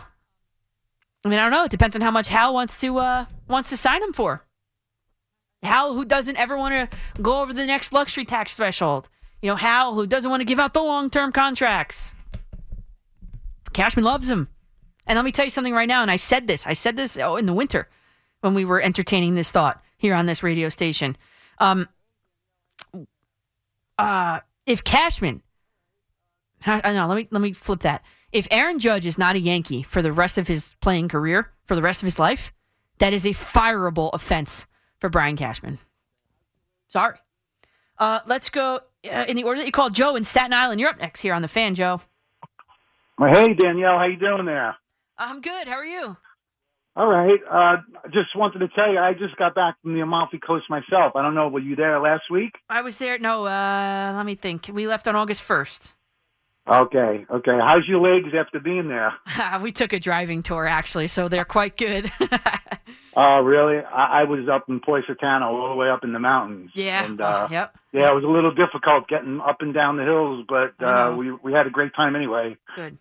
You stayed in Positano? Wanted to talk Did a you go little bit anywhere about else? the Mets. I actually I had my Met presence there the whole time. I had my Met hat on, walking around Poisatano, and people pointing out, saying, New York, New York. And language barrier was a little rough, but I was trying to make a point to everybody that the Mets are number one this year. Yeah. Numero uno. Yes. And I heard your story about the Joe DiMaggio Museum. Yeah. I'm sorry to hear it was closed. I know. That's just a reason to get back, right? All right. Well, looking forward to Old Timers Day today, and let's go Mets. Thanks. On SNY, I don't want to. Thanks, Joe. I appreciate the call. I don't want to, pull anybody from listening to my broadcast here, but they are starting to interview some of the old timers. They are warming up on the field on SNY, so that's, it's kind of cool. Cleon Jones, by the way, is on TV right now, and Cleon Jones is going to be a guest of mine Monday morning.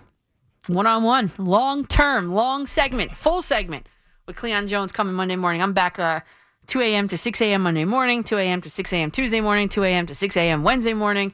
And, yeah. Oh, and by the way, the reason why I can't go to this Pete Alonso comedy thing, I'm going to the VMAs. I'm going to the VMAs tomorrow night. So, and they're in Newark. They're at the Prudential Center. Nice little humble brag. Yeah, I would love to be at the Pete Alonso thing. Really, I really would. It's just I wish I could split myself sometimes into two and be like, okay, half of you is going to go to the Pete Alonso thing, half of you is going to go to the VMAs and enjoy both, and then come back to work together. Come back to work right after that. So yeah, I'm going to be leaving right from the VMAs to come here. So we'll see. I'm excited to see Nicki Minaj. She's from New York. She's a Mets fan, and she's getting the Michael Jackson Vanguard Award. So I can't wait to see that. No, not a humble brag. I'm just saying, like that's my schedule coming up. I'm going to be coming right from. I'm going to the VMAs tomorrow. VMAs. But the point is, I heard there was a couple rumblings of why isn't she going to the Pete Alonso thing? Because I've already got a plan and I can't move. That's why.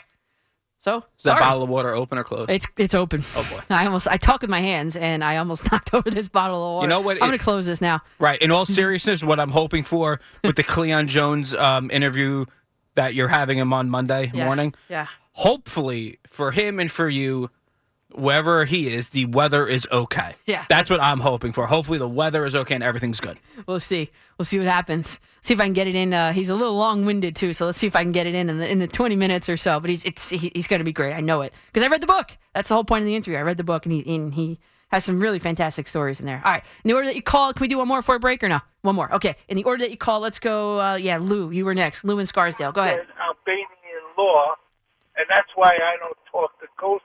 Okay there, Lou. What the hell was that? Let's Albanian law. I'm not getting involved in any of that. So let's go to Gus in Queens. You're up next on the Fan, Gus. Danielle, what's going on? Great job that you're doing on the Fan. How's it going? Thank you. Good. How are you? Can't complain. On my way to pick up my daughter, then on my way to DJ over on the west side. So pretty good day so far. Good.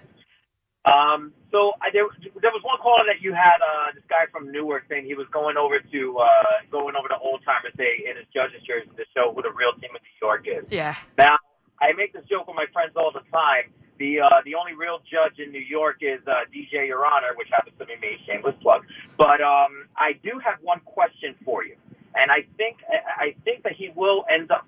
I think that he will end up in a New York uniform next year. Mm-hmm. But I think it's going to be the Mets that sign him to a long-term deal because the dichotomy between the Mets and Yankees has flipped, where the Yankees are the more are the more cost-conscious team now, and the Mets are not only have the richest farm system in baseball right now, but also have the richest owner in baseball. I think that the farm system is that's a little stretch, but they do have the richest owner in Major League Baseball, yes, and quite frankly, in most professional sports here in this country. So you're right about the dichotomy switching, where the Yankees are the cost efficient sort of team now, and just I guess continue putting out a winner every year, but never actually winning the whole thing. And here are the Mets, the big bad Mets, coming in town with all the deep pockets, and we're gonna take Aaron Judge from you and see how you like it.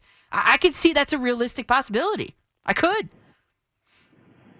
Now, I have a feeling that he will wind up being on the Mets next year, but I think that the best fit is going to be putting him in right field and then either slotting Marte over to left or slotting him to center and then putting Nemo at left. Yeah. Or you just DH Judge at this point since we have the DH now. But I really do think he's going to end up in Queens at this point. And Danielle, again, you're doing such an amazing job. Thank you so much for taking my call. Let's go Mets, baby. Yeah, thanks for making it there, Gus. No, Judge is not ready to be a full-time DH. But you'd have to think if you gave him a 9-year deal, right? A 9-year deal. The back end of that, definitely the last 3, I'd say, probably the last 4 of those years that he will be your DH. Definitely. Will he be on the Mets? Is that going to be his new team? I don't know. You would think that Cashman, would do everything he can to get him in a Yankee uniform for the rest of his life. I mean, this is Cashman's last year of his deal. So you would think that he would want to make a splash like that because, I mean, that's going to make or break, I think, his tenure here in New York. Can you keep Aaron Judge long-term in pinstripes? Yes? Okay, you got your job. Is he going to go play for another team, Aaron Judge? Well, then you're fired. I mean, that's how I would look at it anyway. But that's just me, I guess. I'm not a Steinbrenner. I'm just a McCartan. Not just. I am a McCartan. Dad. All right, well, here's the other thing, too.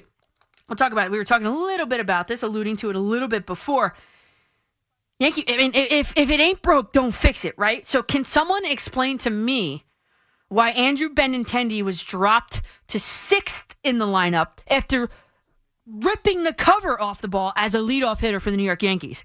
The Yankees computer nerds in the analytics department and their C++ programming, they strike again. I'm Danielle McCartan with you till 6. How infuriating is this if you're a Yankee fan? It's the same old story. Give me a call, 877-337-6666. Whether you're first time, long time, or all the time, call the Fan at 877-337-6666. Powered by Superbook. Better odds and favorable prices.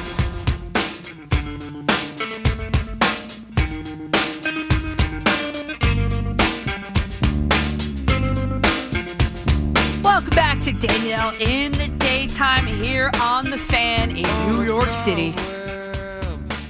I'm Danielle McCartan, as you may or may not know, on Twitter at Coach MCCARTAN, Facebook.com/Coach McCartan, also on Instagram. Love interacting with everybody throughout the show, on the commercials, so quite interactive. I got a tweet right here, 2 minutes ago from Rudolph, and he says, yes, Danielle, it never changes. Infuriating. Benintendi batting 6th. Boone and Cashman should have this franchise in a stranglehold, and Hal is a joke. Wow. Really didn't hold back there, Rudolph. And we'll talk in a second about how Andrew Benintendi should be the Yankees' leadoff hitter moving forward. And the last I saw, the Yankees did not put any sort of lineups out just yet. Of course, it's the late game, so I will definitely keep an eye out for you if it does get put out before 6 p.m. We'll see. But back to your calls, 877-337-6666. Oh, Chris in Long Island wearing a Judge jersey at Citi Field. I want to hear this story. So I'm a huge, huge Mets fan, and I'm also a season ticket holder for the New York Islanders. Mm-hmm. Anytime somebody comes to our arena, our stadium, with an opposing jersey, you're going to give them hell because it's fun and it's sports. But if you come to Citi Field with public enemy number 1, the New York Yankees jersey, and we're not playing the Yankees, you're just an idiot. Yeah, you're just asking for it, right? If you're playing the Yankees, fine. If you're playing the Yankees, I want to see opposing teams. I want to see Mets jerseys. I want to see the fun rivalry that's, fans of a sports team, especially in New York. Sure. But it's just stupid, disrespectful, and laughable that somebody's going to come to Mets Old Timers Day, which I couldn't make it. I have work. But go to our Old Timers Day wearing a Yankee jersey. It just doesn't make sense to me. Mm-hmm. Yeah, me neither. And when you look in the stands, and that's why I get such a kick out of these NFL, like international games, and they show, in London, England at the arena, all these guys, all these fans wearing like every team. It could be like, who is it this year? It's the Giants and the Packers. You'll see every team's jerseys in the stands. Like, I know it's not the same thing. I think it's just silly. Like if I go to somewhere else, and I'm going to all the baseball stadiums. It's my thing, right? But when I go there, I buy a $15, $20 Detroit Tigers cap. I wear it there with a regular T-shirt. Or you just wear nothing. I just don't love when you're right, when people just to be antagonistic wear other teams and other jerseys to games of the teams that are not playing. I get it. I understand. I don't like it either. Yeah, it just doesn't make sense to me. Like, I hope, and I'm sure they will, my Mets fans will give the guy hell if they see him there, especially on the way to the game listening to the fan.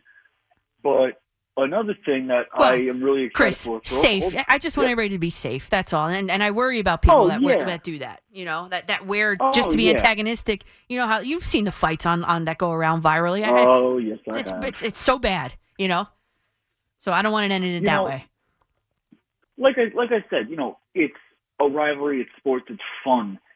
The people who take it to the next level and start like a physical altercation because the guy's wearing a jersey. Yeah, come on. That's just stupid. You heckle him, you yell at him, you laugh at him, you make him feel stupid. Yeah. But that's about it. Don't hurt anybody. That's just dumb. And then that makes the Met fans look even worse than the idiot who's wearing a Yankee jersey the Mets whole time. You're right. It's always the person who punches second that gets caught and looks worse. You're right. Yeah. Well, good point there, Chris. And it is silly. And when you look at, I don't know, you're watching a Met-Yankee game, right? Subway Series, we just had it. You see a guy in the stands wearing a Red Sox jersey. I mean, what are we doing here? I mean, that's just so silly. It's so stupid, really. Just wear nothing. You know what I mean? Don't wear a team. Just be neutral. Wear a gray T-shirt. Who cares? Jim in Tennessee, you're up next here on The Fan. Jim.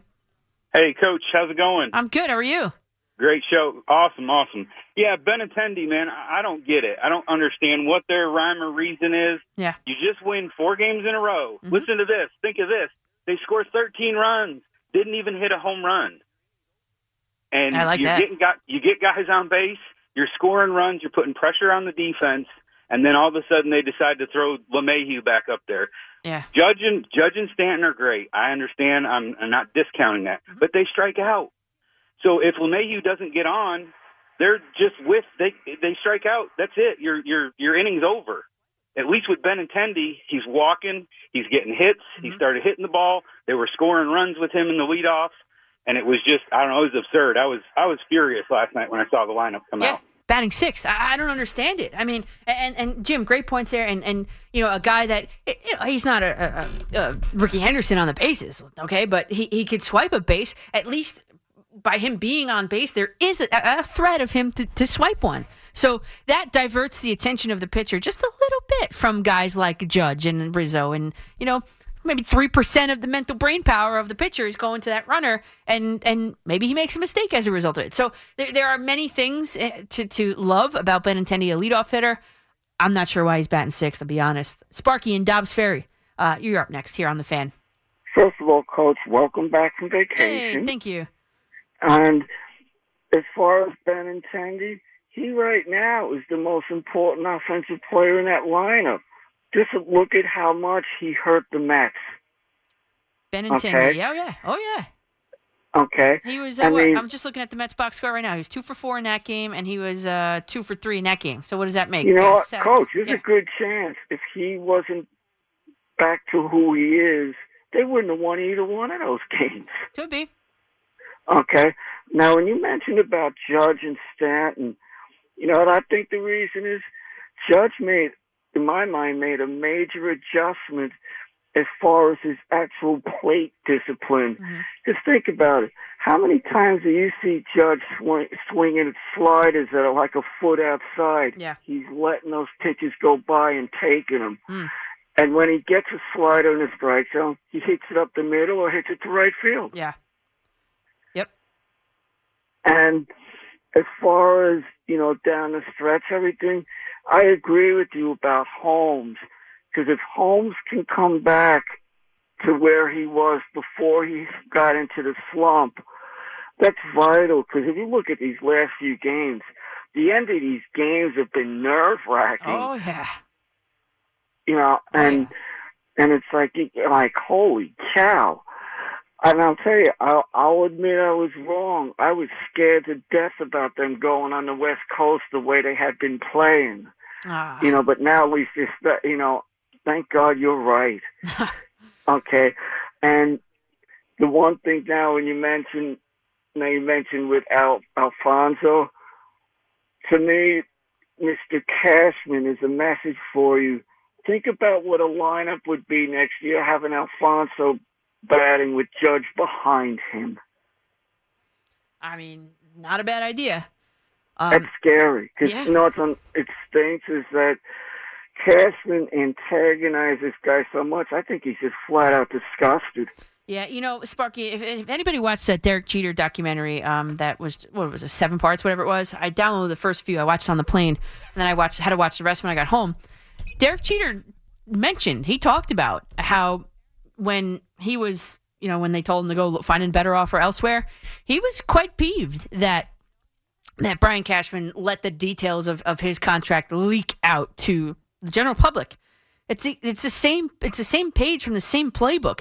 Jeter ultimately ended up returning to the Yankees, but I wonder, if Aaron Judge, I don't know how much that could have impacted that, because that was quite significant, And then you had people. I was there in the clubhouse, people wanting to know, hey, well, why did you turn that down? Like, he shouldn't have to answer for that. He himself, his agent should have to. But that should have never been made public, and I'm wondering what the ramifications of that could be down the line, and how much that could potentially cost the Yankees down the line. All right, so we have to hit the break here. We had a quick break, a Marco update at 4 o'clock, Marco Belletti, that is, and hey, I'm with you till 6. I'm Danielle McCartan. You can, in the meantime, if you can't wait that long, at Coach McCartan on Twitter, Instagram. Yankees baseball is on the Fan. Swung on, there it goes. Deep right, it is high. It is far. And it's gone. The home of the New York Yankees is WFAN. It couldn't have come at a better time. The Fan, 101.9 FM, and always live on the free Odyssey app.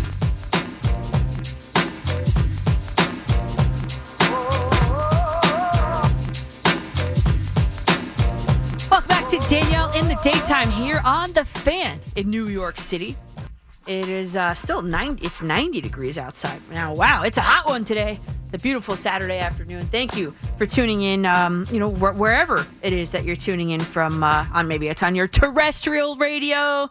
Maybe it's in your car. My cousin texted me a picture of him and his daughter Nora on a boat. So that's pretty cool. They're down the shore. Maybe you're just tuning in on the free Odyssey app. So I just want to say thank you for tuning in. Wherever you're listening right now, we've had a lively show today, baseball show, haven't we? I wanted to take this time to let you know that the July pick for my Danielle's WFAN book club was won by Cleon Jones and Gary Kashchek, and it's called "Coming Home: My Amazing Life with the New York Mets." And like I mentioned just before, the Cleon Jones will join me early Monday morning right here on the Fan to talk about his life and career in the context of his new book. It is out now, so you can go ahead and wherever you get your books, Amazon.com, order it right now. It'll be there in 2 days? Amazon Prime, right? And on the heels of that, my August selection for Danielle's WFAN book club is one that is out right now by Rick Laughlin. And it's called A History of the Nets from Teaneck to Brooklyn. So I'll be talking to Rick also this upcoming week about it, I think Tuesday morning. And it's a busy book week here on the Fan. I'm just a big nerd. You know that. And honestly, the feedback that I'm getting, people are loving this book club idea.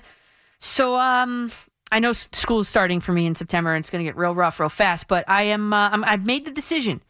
I'm going to expand it just beyond a summer reading list as best as I can. I'm going to keep doing it. So my show, a show for intellectuals, clearly. Send me your suggestions and let's get at it. You can send them to me on Twitter at Coach MCCARTAN, Instagram as well, Facebook.com/Coach McCartan, or you can even email me your suggestions, Danielle.McCartan@Odyssey.com. Please and thank you. Take any suggestions we can get. If you're interested, I'm interested. So Danielle's book club. So the first one was a Yankee book by Mark Feinsand.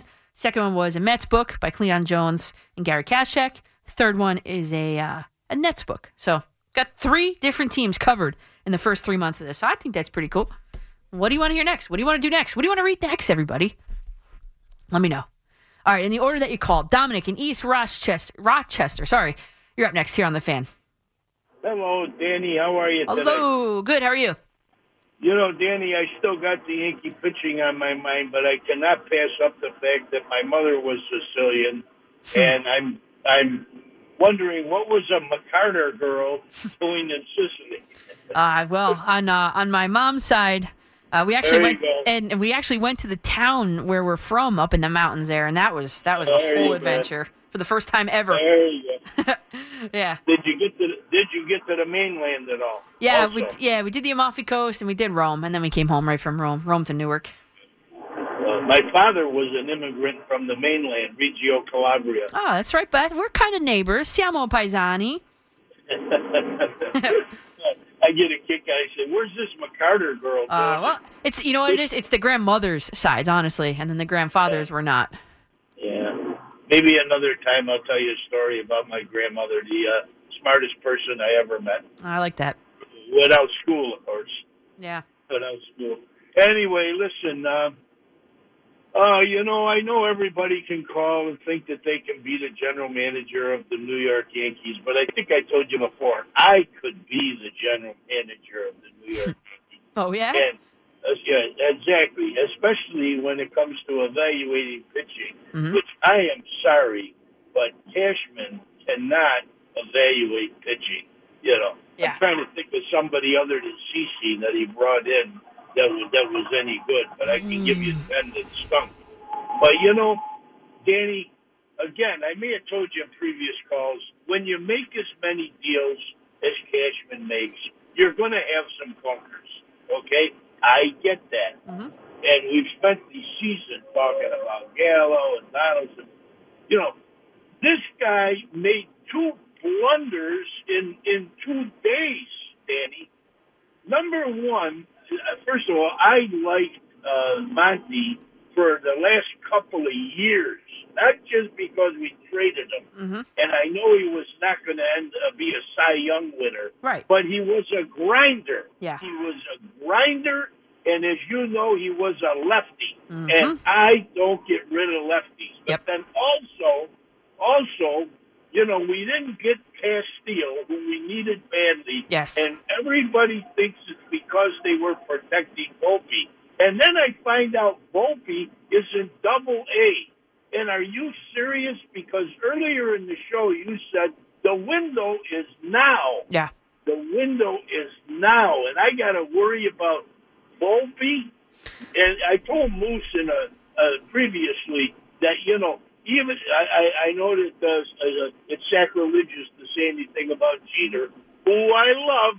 But Dominic, I did hear this call, and I'm going to answer it the same way that Moose did. You can't minimize what Derek Jeter did here in New York during that run. And I said I understand that, and they probably couldn't have won without him because of his leadership. I get that, but you can't put that tag on some kid down in Double-A, and then you don't get the I would have traded both shortstops in the minor leagues. No, that's pushing the chips too far in. I understand, but we needed them.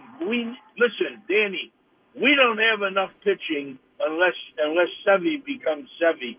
We don't have enough. That's pitching. right. That you're right about. And the one thing I would say, because I did hear you call him Moose before, and you told him about Derek Jeter and the impact and all that. The one thing is, Derek Jeter plays every day.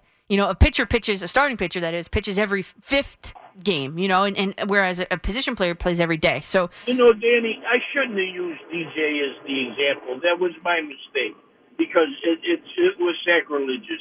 I get that. All I'm saying is shortstops do not win championships all by themselves, especially today's baseball. I understand, but a pitcher pitches every 5th day. Like how is that any more important than a shortstop who plays every day? I understand, Danny. So I'm comparing it against Volpe. That's the thing. This Volpe better turn out to be Babe Ruth and Mickey Mantle combined the way it's going. So I am not buying what he did with that. But with Monty, I am convinced that the St. Louis pitching coach knew how to fix Monty. Yes. And our guy didn't. And you know something? Yep. Damn it. Why didn't our guy know how to fix him? It just That's a good question. going to regret. And this kid that pitched against us last night didn't pitch too bad either, by the way. So he gave up a home run to a JP guy Sears, yeah. 49. Yeah. Right? You know. So anyway, Danny, so hey, the one thing, Dominic, I can say is this: Oswald Peraza, they expected him in 2022. He's here. He's their third prospect. Anthony Volpe, they expecting him next year. I mean, let's not put the pressure on him to be the next Babe Ruth or Mickey Mantle. Let's not do that. Let's let Anthony Volpe be Anthony Volpe. But the Yankees, listen, they think so highly of him that I'll say this again. They did not go big game hunting for a free agent shortstop this offseason. They got a stopgap guy in Isaiah Kiner-Falefa. He's here for, I think, this year and next year, just in case Volpe's not ready. But they are grooming Volpe to be the next guy, And, the MLB pipeline, I mean, they nailed Peraza. Let's see when Volpe comes up what he can do. And I know he's in AA. There's probably a promotion probably by the end of this year, if not right at the beginning of next year. And then you never know. You never know what can happen. They brought it upon him. He doesn't deserve the pressure because he didn't say anything. He didn't. But Cashman and the Yankees, when you don't want to give up that for a top-of-the-line starter in Luis Castillo, that's what we're talking about, obviously. The expectation is high, and it's not anything he said. It's not anything it's his talent. Said. It's his talent, but the Yankees have put a ton of pressure on this guy knowingly because they know they didn't make a move that maybe they needed to make to get a front-of-the-line starter in Luis Castillo. And the Mets did the same thing, because I would talk about this with Evan and other Mets fans during, leading up to the trade deadline. If the Cubs asked you, Francisco Alvarez for Contreras and Robertson, do it. Would you have done it? Yes. Most Mets fans say no. I would have done it. And that's the difference. What do you value? Do you value your chance of winning a chance to go deep in the playoffs, which both the Yankees and Mets have the ability to do? Yeah. Or do you want to really save some of your prospects and be like, you know what, we have the ability, but we also have we have top prospects that are really, really good, and we kind of don't want to give them up because we don't want to mortgage the future. In that Mets scenario, those are two players that are absolutely needed on this Mets team. I would have done it. Yeah.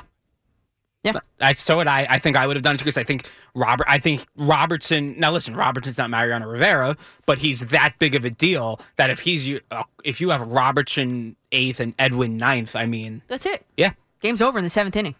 Most likely. And really, if Scherzer and DeGrom stay healthy, I mean, game might be over in the 8th inning. To be fair, so I know. All right, let's go to Long Island. Joey, you're up next on The Fan. Hey, what's up, Danielle? What's up, Joey? What's going on? As far as the lineup thing goes, I mean, it just seems pretty obvious to me. It's home run production. I mean, if you look at the numbers, it's just basically a slugging thing, and that's their problem. Yeah. They want to play home run derby in the postseason. Yep. And that is their philosophy. Make no mistake about it. Mm-hmm. They think it's easier to hit home runs. Okay, when the teams that are winning the World Series are playing baseball. They'll back him before Rizzo because they think he's more likely to hit a home run. He's got more power. All right. And they have their leadoff man. I guess what I would do is Benintendi, Judge, LeMahieu, Rizzo, and then Stanton distribute your righties and lefties, or you could, do it the other way and have, Judge bat third. Yeah, that's what I would want. I would want Benintendi, LeMahieu. It's kind of like the Nimmo Marte sort of deal, right? Benintendi, LeMahieu, then Judge, then Stanton. That's what I would do, and then Rizzo, or vice versa. Exactly. That's what somebody who understands baseball would do, but they have their philosophy because they think it's apparently too hard to play baseball. They're the smartest guys in the room, right? Yeah. And you know what? I mean, listen, your caller, I think 2 callers ago or whatever it was, he said, they don't have enough pitching. I think Sevy's going to come back and be nasty like he was. I hope so. And what I've seen the past couple of years is they don't hit. Yep. They do not hit in the postseason. Yep. And, I mean, the idea behind a Benintendi, a high average contact guy, was to walk guys in, hit them in, whatever. He. This is a low home run season for him, but he does have some pop. Mm-hmm. But instead you're going to put him at the second half, the back end of the lineup. Yep. I mean, I like Trevino. I like IKF. I think he doesn't get enough credit for how good he's been. He's one of their better hitters on the team. But what is he hitting, like 270 right now? I'd have to look real quick, but go ahead.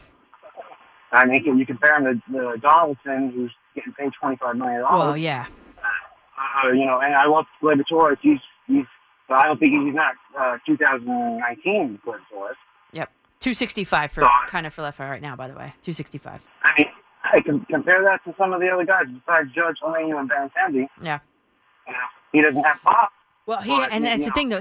Joey, he represents to the Yankees the anti-Yankee philosophy that we were just talking about. It's the Benintendi, Kiner Falefa. It sounds like a political ticket there, but they represent, those two kinds of hitters represent the anti-Yankee approach to especially the postseason. You said it. They try to play home run derby. It doesn't work against guys like Verlander, who's having. Literally, I saw a graphic the other day of his Cy Young winning season and this season. I mean, the numbers are comparable. I mean, like, they're almost exactly the same. So if you think you're going to come in there swinging for the fences against a guy like Verlander, you're not going to have any sort of success. I mean, it's the same story in and year out. Benintendi, Kiner Falefa, those guys I think are going to be the impact guys in the postseason, because that's what postseason hitting, postseason baseball should be. We'll go one more before break, Paul. One more? All right. Charlie in Danbury, Connecticut. You're up next on The Fan. Hi, Danielle. Nice to talk with you again. Yeah, you too, Charlie. We're both born in the middle of May. I just did it about 30 years before you did. That's all anyway, right. We've spoken before. As far as why they dropped Benintendi down last night, there was a left-handed pitcher starting. He's left-handed. It's that simple. But I agree with But to six? But you're going to drop him to 6, Charlie? Why 6?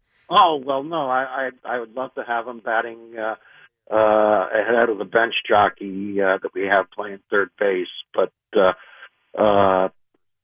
anyway, as far as Judge's numbers with and without Stanton, I think it's the differential is strictly attributed to sample size. Could be. And that Judge went on a big tear right after the All-Star break, and Chapman was still there for that first week or so as well. But once Stanton and Chapman were both gone, and you had Donaldson batting cleanup, the numbers simply weren't there for Mr. Judge. Going back to springtime, I'm a big Judge fan, a huge Judge fan, and I've kind of laughed that Aaron has indicated he wants to be a Yankee beyond this year, but some people in New York have him moving to Queens next year. On the other hand, a superstar pitcher wants to opt out after this year, and nobody has him coming to the Bronx. Kind of ironic in that. Yeah, that's a good point. I didn't think of it like that, Charlie. That's a great point. I think just everybody just assumes that DeGrom will be a Met again. I think that's I don't know, but that's a great point. So why not Jacob DeGrom to the Yankees? I don't know. Good point. Didn't think of it that way. See, this is what this is all about here. All right, so we'll talk about this Yankee lineup, of course. Nestor Cortez to the IL, Josh Donaldson and what he's been able to bring to this team or not, despite that hefty price tag. And, of course, the impact in the future of what the Yankees and Brian Cashman in particular, leaking out the terms of Aaron Judge's deal could mean for his future in baseball, whether that be in the Bronx, Queens, or elsewhere. I'm Danielle McCartan with you till 6 p.m. here on The Fan in New York City. The legends of Yankees baseball. The home of Yankees baseball is WFAN. Hit number 3,000.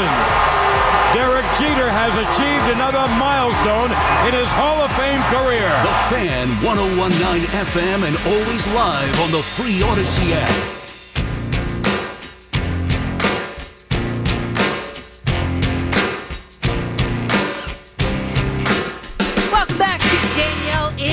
time here on The Fan in New York City. Some Mets talk, some Yankees talk. As I watch on TV right now on SNY, the coverage of the Mets, the first Mets Old Timers Day since 1994. So showing Darryl Strawberry right now. I saw all the Mets. Any Met that there's Joe Torre in a Met uniform. No, my eyes. Divert your eyes.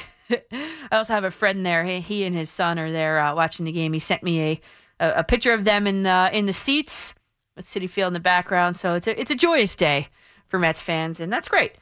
So we're here. I assume all Mets fans are watching on TV. There's Mike Piazza. Player introductions are coming up next on SNY. Don't go look there, or maybe you will. But hey, let's talk about some Yankee stuff here. Nestor Cortez to the IL. We haven't mentioned much so far. It's I think everybody can see beyond the fact that it is just it's just a precautionary thing. I'm not saying that he's not hurt. I mean, I'm not implying that he's faking an injury of any sort or anything like that. However, the timing is sort of kind of right because he's already exceeded, I believe, his and I got the spinning wheel here. I can't verify that, but I believe he's already exceeded his maximum innings pitch that he's ever pitched in his entire life. So, now he gets 15 days, misses how many starts? 2, maybe 3 starts in those 15 days. Let's see. Innings pitched. Yeah, he has far exceeded the number of innings that he's ever pitched before. So his most coming into the season was 93 innings pitched. Now he's at 131. I mean, that's far exceeding that total. And they're just, in my opinion, kind of keeping him on the shelf, biding some time. They do have a very cushionable, is that a word? Cushionable lead in the division. And there's really no need to keep throwing him out there continuously like this. So put him on the shelf, rest up a little bit, and then make a push. So Nestor Cortez to the IL is not a huge deal for me. Josh Donaldson defensively looks all right. Offensively is just not cutting it, especially with the price tag that he came with. And you have to think about this, and something that's not really talked about is the fact that the Yankees leaked out the terms of the Judge deal. And if you watch the Derek Jeter documentary, you saw that it really pissed him off that they did that to him as well. I'm wondering how Aaron Judge kind of takes that and categorizes that, in terms of in his mind of or not categories, catalogs that in the back of his mind when it comes time to look at a new deal with the Yankees or elsewhere. So that's where we'll start. Ryan in Breezy Point, New York. You're up on The Fan. Go ahead. 2 book recommendations first. Yes. Glory Days by L. John Wortham. Covers 1984, ESPN getting off the ground, and all the other pop culture and sporting events that converged on that time. And Pappyland by Wright Thompson. I think Wright Thompson was a big Sports Illustrated or ESPN writer. Mm-hmm. Unbelievable book about whiskey and horse racing out in Kentucky. So definitely recommend that you add those to the dossier. But you took up the position earlier in the program, and I've heard a number of both fans and commentators take up a similar position that the Yankees in some way acted in bad faith by releasing the terms of the Aaron Judge deal, and you referenced a similar situation with Jeter. Yeah. Specific to Judge, who hasn't won anything yet, who's performed very well and had a great career so far. What's the recourse for the club when they go out of their way to preempt the last year of arbitration, like the Yankees did? Give him a contract where he's got a level of stability that puts him in the top 1 to 2% in league's history, and the player tells him that's not good enough. I want a 10-year deal. I want a pension plan, because ultimately none of these 9-10-year deals have worked out for any of these clubs. For the team, right? For the player, they've worked out nicely. 100%, but why would the Yankees want to put themselves in that position? Look, the Yankees are uniquely situated to capture value out of an exorbitant deal offered to Judge in a way other teams aren't, because they've already garnered so much value for pennies on the dollar. Right. So you can attribute, that large sum of money over the first 6 years, right, of his Yankee career. So the team says, that's how we're going to kind of justify it. But no other team's going to want to do that. They're essentially going to. Well, I think when push comes to shove and another year has gone by, it's going to bear itself out that Judge made the wrong move. And if another team wants to step out and give this guy a nine-year deal, that's their prerogative. But it's not going to be a good deal. And again, Judge has not won anything yet. If Judge was coming into this negotiation with 1 or 2 World Series under his belt and fantastic playoff performances, maybe I would acquiesce to it. But that just isn't the case. So you are beautifully outlining, Ryan, the organizational standpoint of it, of the deal, in which it is all correct. All of that, what you just said, is correct. If you're a player and this is your only chance to go ahead and in essence, get to the bank, right, and secure your future forever. I mean, Rookie of the Year, 4-time All-Star, Home Run Derby champs, 2-time Silver Slugger. That's fine, but can you answer my question? What is it? What's the recourse for the club? How do they save face with their fan base when they enter into a good faith negotiation, Mm-hmm. they preempt arbitration, and they offer him top 1% money in the league? They need to be able to tell their fan base, guys, look, we've tried. Not to mention coming into this. But I disagree. That's not in good faith once you go ahead and do that. That's not good faith. But they need to in some way communicate to their fans that they're being proactive. Why? We met with him. We met with him. And they even met with him. Nobody really talked about this either. They met with his camp around the All-Star break too. No one really talks about that. We know that. But the deals, I mean, come on. You don't go around discussing your salary like that. I mean, it's just that. Well, you don't want it represented that they gave him a lowball offer. They gave him a great offer, and that's what they could say. But Ryan, that's what they could say. We gave him the best offer that we could possibly have given him. Period. But that doesn't effectively get the message out, in my opinion. Okay. If I'm a fan, I want to know how far were you willing to go. Did you just give him 5 years? That's a different story. Well, what happened was, Ryan, it backfired on them because the details of that contract went out. He started playing like a madman, and now the Yankees are the laughingstock of like, he's really? Still not in a position of leverage. He's 30 years old. His career will decline in the next 3 years. He is a cash cow. He is the face of Major League Baseball, and he's about to win the AL MVP. I don't know what more the guy could do, honestly. Well, all of those things being true, that does not give him the credential to command $35 to $40 million at the age of 37, 38, where his fielding will be, significantly hampered, as we've seen happen over and over again. Well, then, Ryan, then you know what, Ryan? Enjoy watching Aaron Judge in a different uniform. That's all I could tell you. That's it. Enjoy watching him play in a different uniform. Steven, Bayside, Queens, you're up next on The Fan. What's going on? I don't totally disagree with that previous caller. If it really comes down to the number of years, if he's going to get 10 years from another team, I think the Yankees are going to take a pass. Yeah, I agree with you. I think that would be the right decision for the franchise long term. Anyway, I called up about Josh Donaldson. It's something just kind of interesting. It's real easy to just say that, well, Josh Donaldson's 36. He comes over here. Maybe his bat's slow. He's not performing, yada, yada. It seems that way. And then you see him kind of, go to places like Toronto and go places like Oakland, and he looks like the old Josh Donaldson. And I saw something over the weekend that was pretty interesting. His home and away splits this year, when he's away from Yankee Stadium, he's still pretty much the old Josh Donaldson.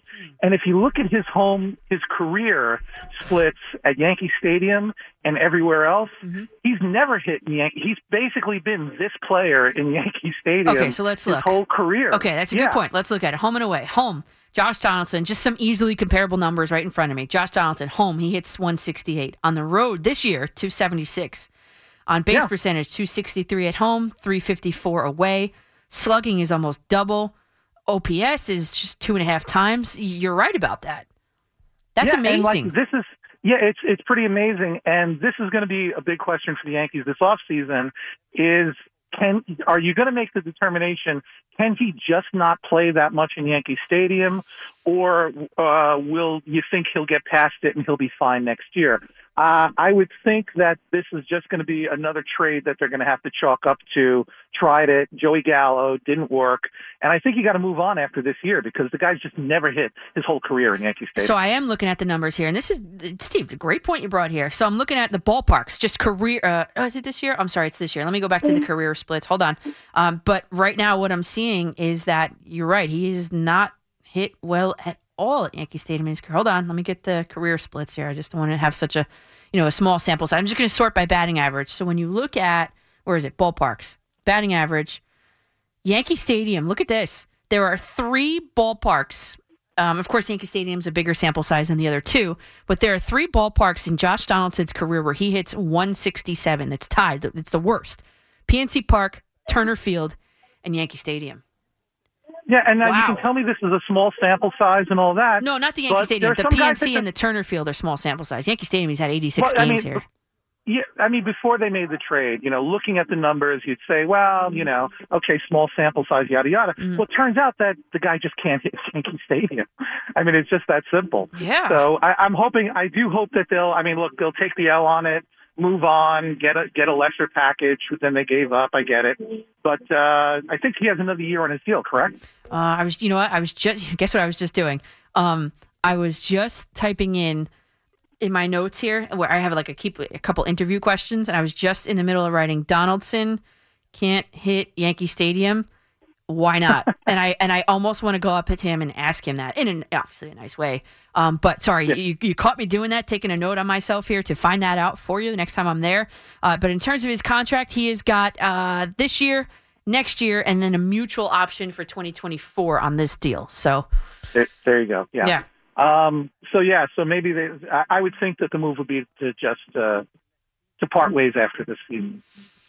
Yeah, that's not a bad move there, Steve. The question is, what are you doing then? What is DJ LeMahieu your third baseman every day? Yeah. I mean, I don't know. I'm thinking that you're going to shift around the guys that you have in the infield. Yep. And and maybe you do have those 2 shortstops on the radar for next season. So I think they could work things out. Yeah, it's not a bad thought. It's really not because wow. Did you figure that out all on your own?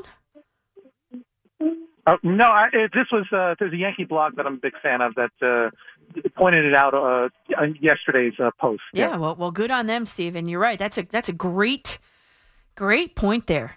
The numbers bear it out. I know I'm looking at just batting average. I get it. I understand that. So, but when you look at other numbers, the Yankee Stadium is at the bottom of a career for Josh Donaldson. Second to worst slugging percentage in his career occurs at Yankee Stadium.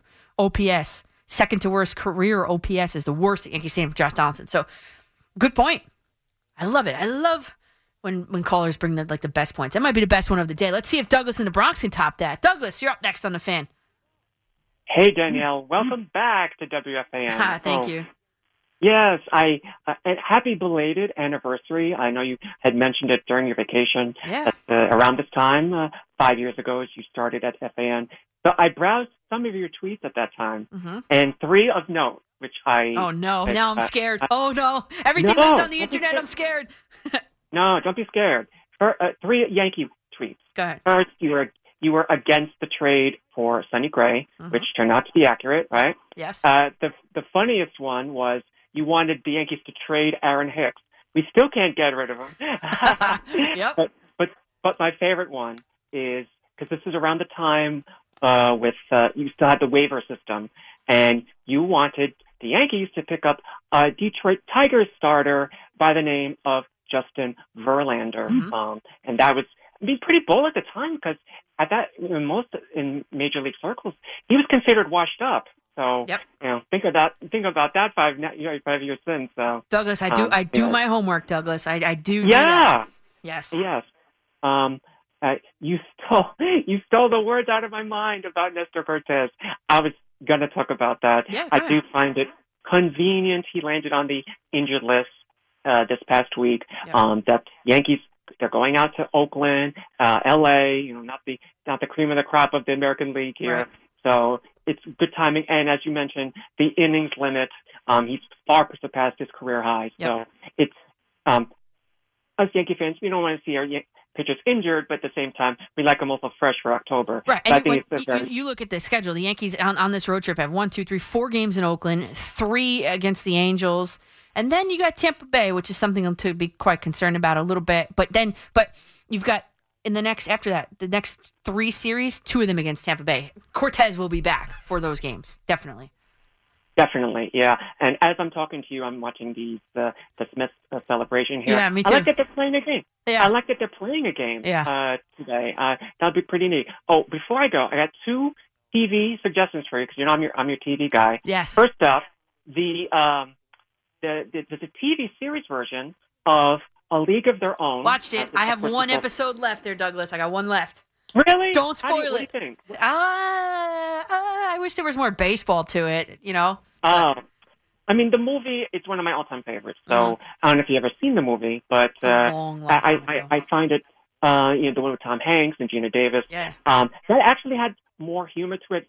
With a series, they go longer with it. But it's not bad. I'm into it. It's all right. I'm into it, I guess, but I just wish there was more baseball to it, And my second suggestion is, I don't know if you caught this, but former Jets and Bills head coach Rex Ryan, he'll be competing on the upcoming season of The Amazing Race. Oh, man, I didn't see that. Oh, my God. And that starts December 21st, CBS. And as a sports fan know, Rex Ryan cannot resist a foot race. So there you go. There you go, Douglas. I think I'd be pretty good on that show.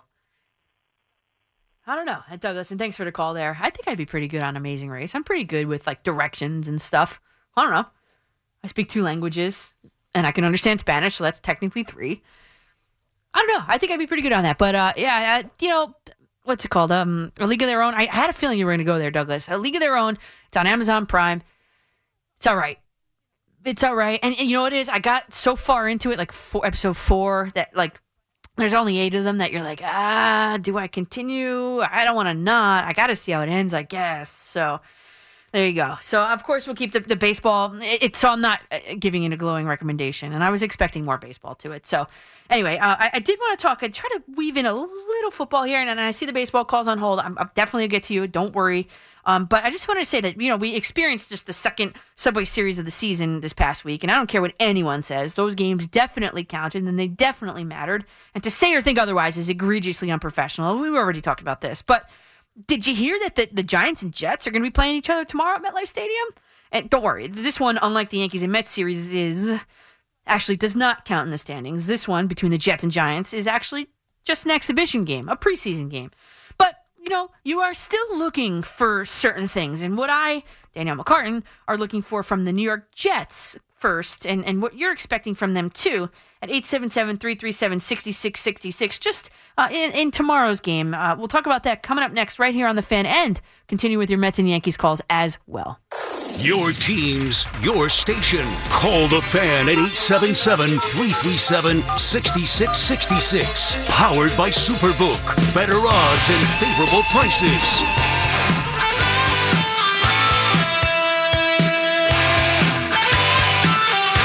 Welcome into The Fan. I'm Danielle McCartan on this Mets Old Timers Day 2022. As I have SNY on the studio here. There's Bobby Valentine shaking hands with a great friend of the show, Lindsay Berra. She's there with her father, I believe, to represent former manager of the Mets, Yogi Berra. That's pretty cool. So hey, Lindsay. But we are here talking Mets baseball, Yankees baseball. I did want to weave in a little bit of football, but you know what? I got 3 baseball calls on hold, and let's do it.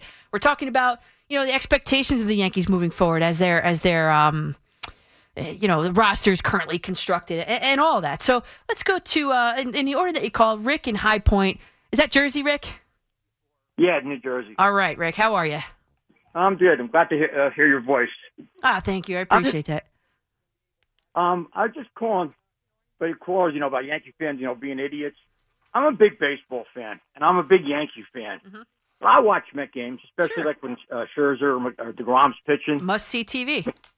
Yeah, or like in the old days when, Seaver was pitching.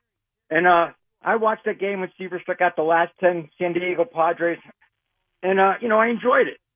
But it's the Mets fans that, I have it in for. Because you think you would think these Met fans won every other year. I don't think that's a great characteristic of Mets fans. I do. And, like Tierney knocked me off. He started talking to me because, I got into it with him.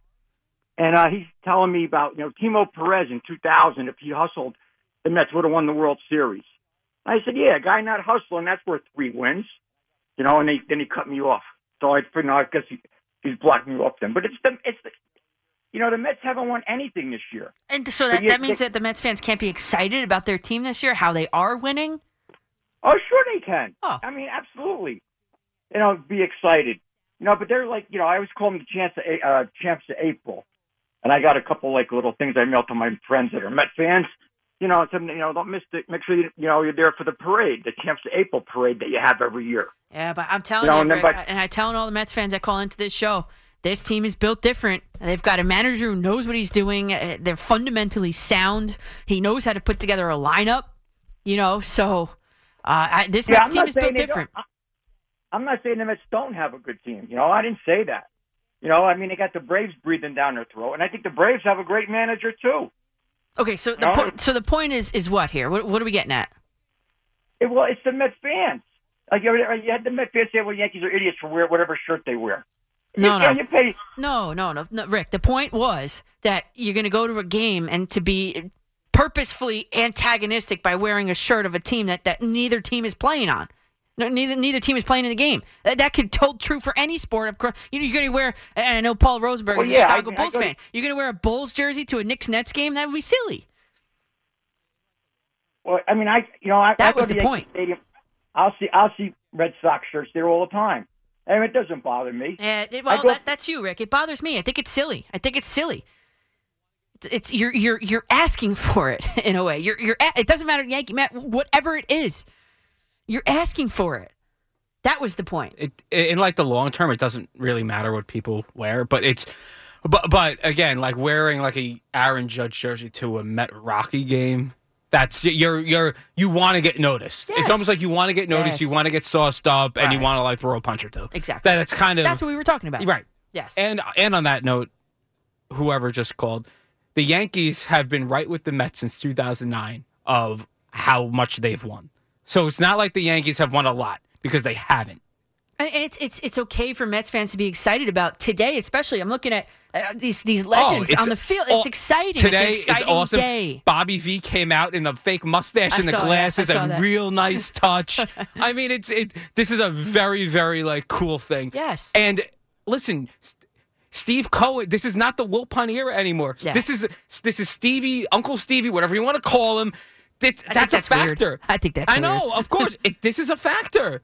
Yeah. I didn't think it would. It took me a very long time to get out of the Wilpon negative way of thinking that all Mets fans always had. Yep. Which is whatever should go wrong will go wrong, et cetera, et cetera. Yes. This is different. This is a totally different team. I know. Totally different mindset. I've been trying since February to convince Mets fans of that. But hey, you're going to take the bait or not, that's fine. But for Mets fans, a day like today, especially a season like this season, you're allowed to be excited. You're allowed to be.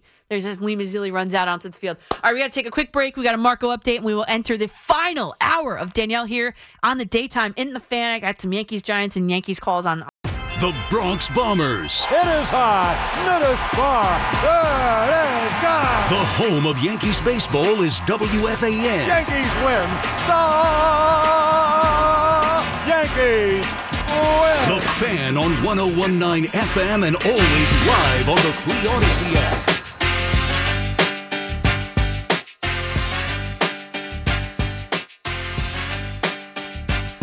Welcome back to Danielle in the daytime here on the Fan in New York City. I am Danielle McCartan with you for the final hour as Mike Piazza gets introduced at Citi Field on the TV right this second. It's been a total baseball show. I'd love to weave in a little bit of football because we do have Jets-Giants tomorrow. I know it's an exhibition game, but it's still pretty cool.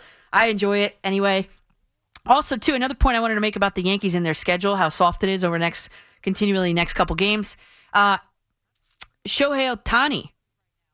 Let's see. Marley Rivera tweeted that the Yankees will miss Ohtani when they traveled for their 3-game series starting Monday into Anaheim. Okay. Well, there you go. So I guess their schedule got a little tiny bit easier in a way. Well, would you look at that? And what's happening on Twitter, trending in sports, not just in New York, but in sports right now, is the phrase, the Mets. 15.6 thousand, so 15,600 in tweets about the Mets. That's cool. I mean, it's just cool. It's seeing all legends on the field like that, it's very cool. So just welcome into the final hour here of Danielle in the Daytime on your terrestrial radio or the free Odyssey app. I want to know what's on your mind. I want to tell you that I had dinner last night with Jets royalty, should I say. The author of, I guess it was technically the inaugural book into my WFAN book club. It's her book is X's and O's Don't Mean I Love You. I had dinner last night with none other than the first female scout in the National Football League, who just happened to be with the Jets, Connie Carberg. And I know Connie's beloved in Jets circles, and she was a guest on my show right here on the Fan years ago to analyze the Jets draft class that year. And on her last day in New Jersey, I finally got to meet her in person, and she is just as fantastic in person as she is on Zoom and on Twitter. She had 3 Jets necklaces on, Jets earrings, Jets T-shirt. I mean, it was everything I expected, and it was fantastic. And I remember there was a time when we were kids when you were petrified to meet people from the internet. I mean, nowadays on your phone, you press a couple buttons, you summon a stranger driving a car to your house to bring you to where you want to go. I mean, I wonder what my 1998 not allowed in AOL chat room self would think about that. And of course, having dinner with someone that you met on Twitter.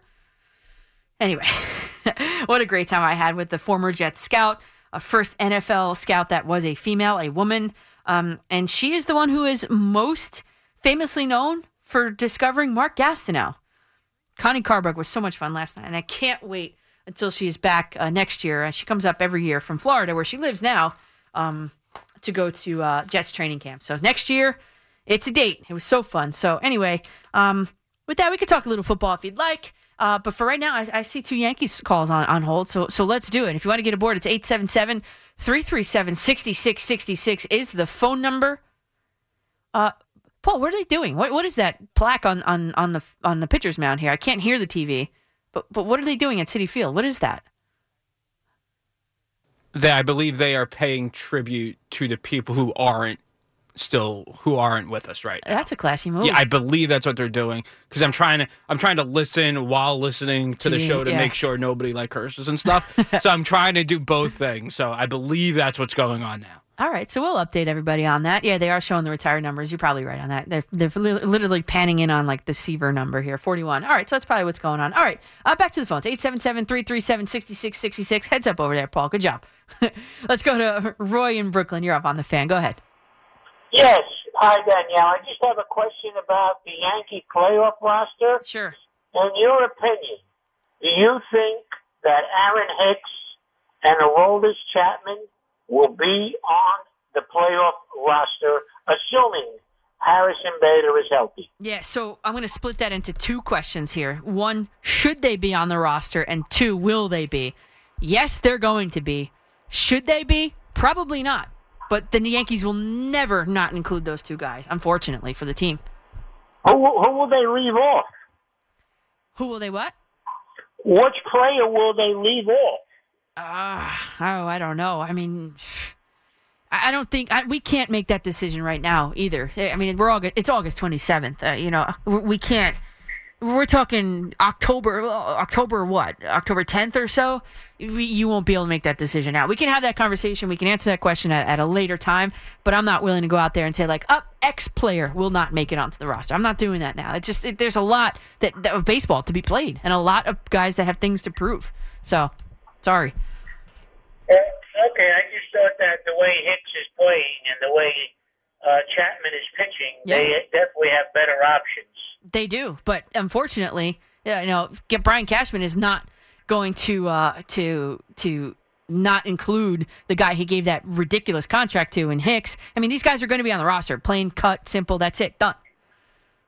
So they would have to leave off Marvin Gonzalez, because I think this kid Oswaldo Cabrera is probably going to make the roster. What do you think? All right, well, Roy, here's the beauty of this. We still have a lot of baseball left to play. Oswaldo Cabrera is outstanding right now. Wherever they seem to put him, he is making the most of his opportunity. So I don't know. That's the thing. You don't know. He can be cold. Whatever.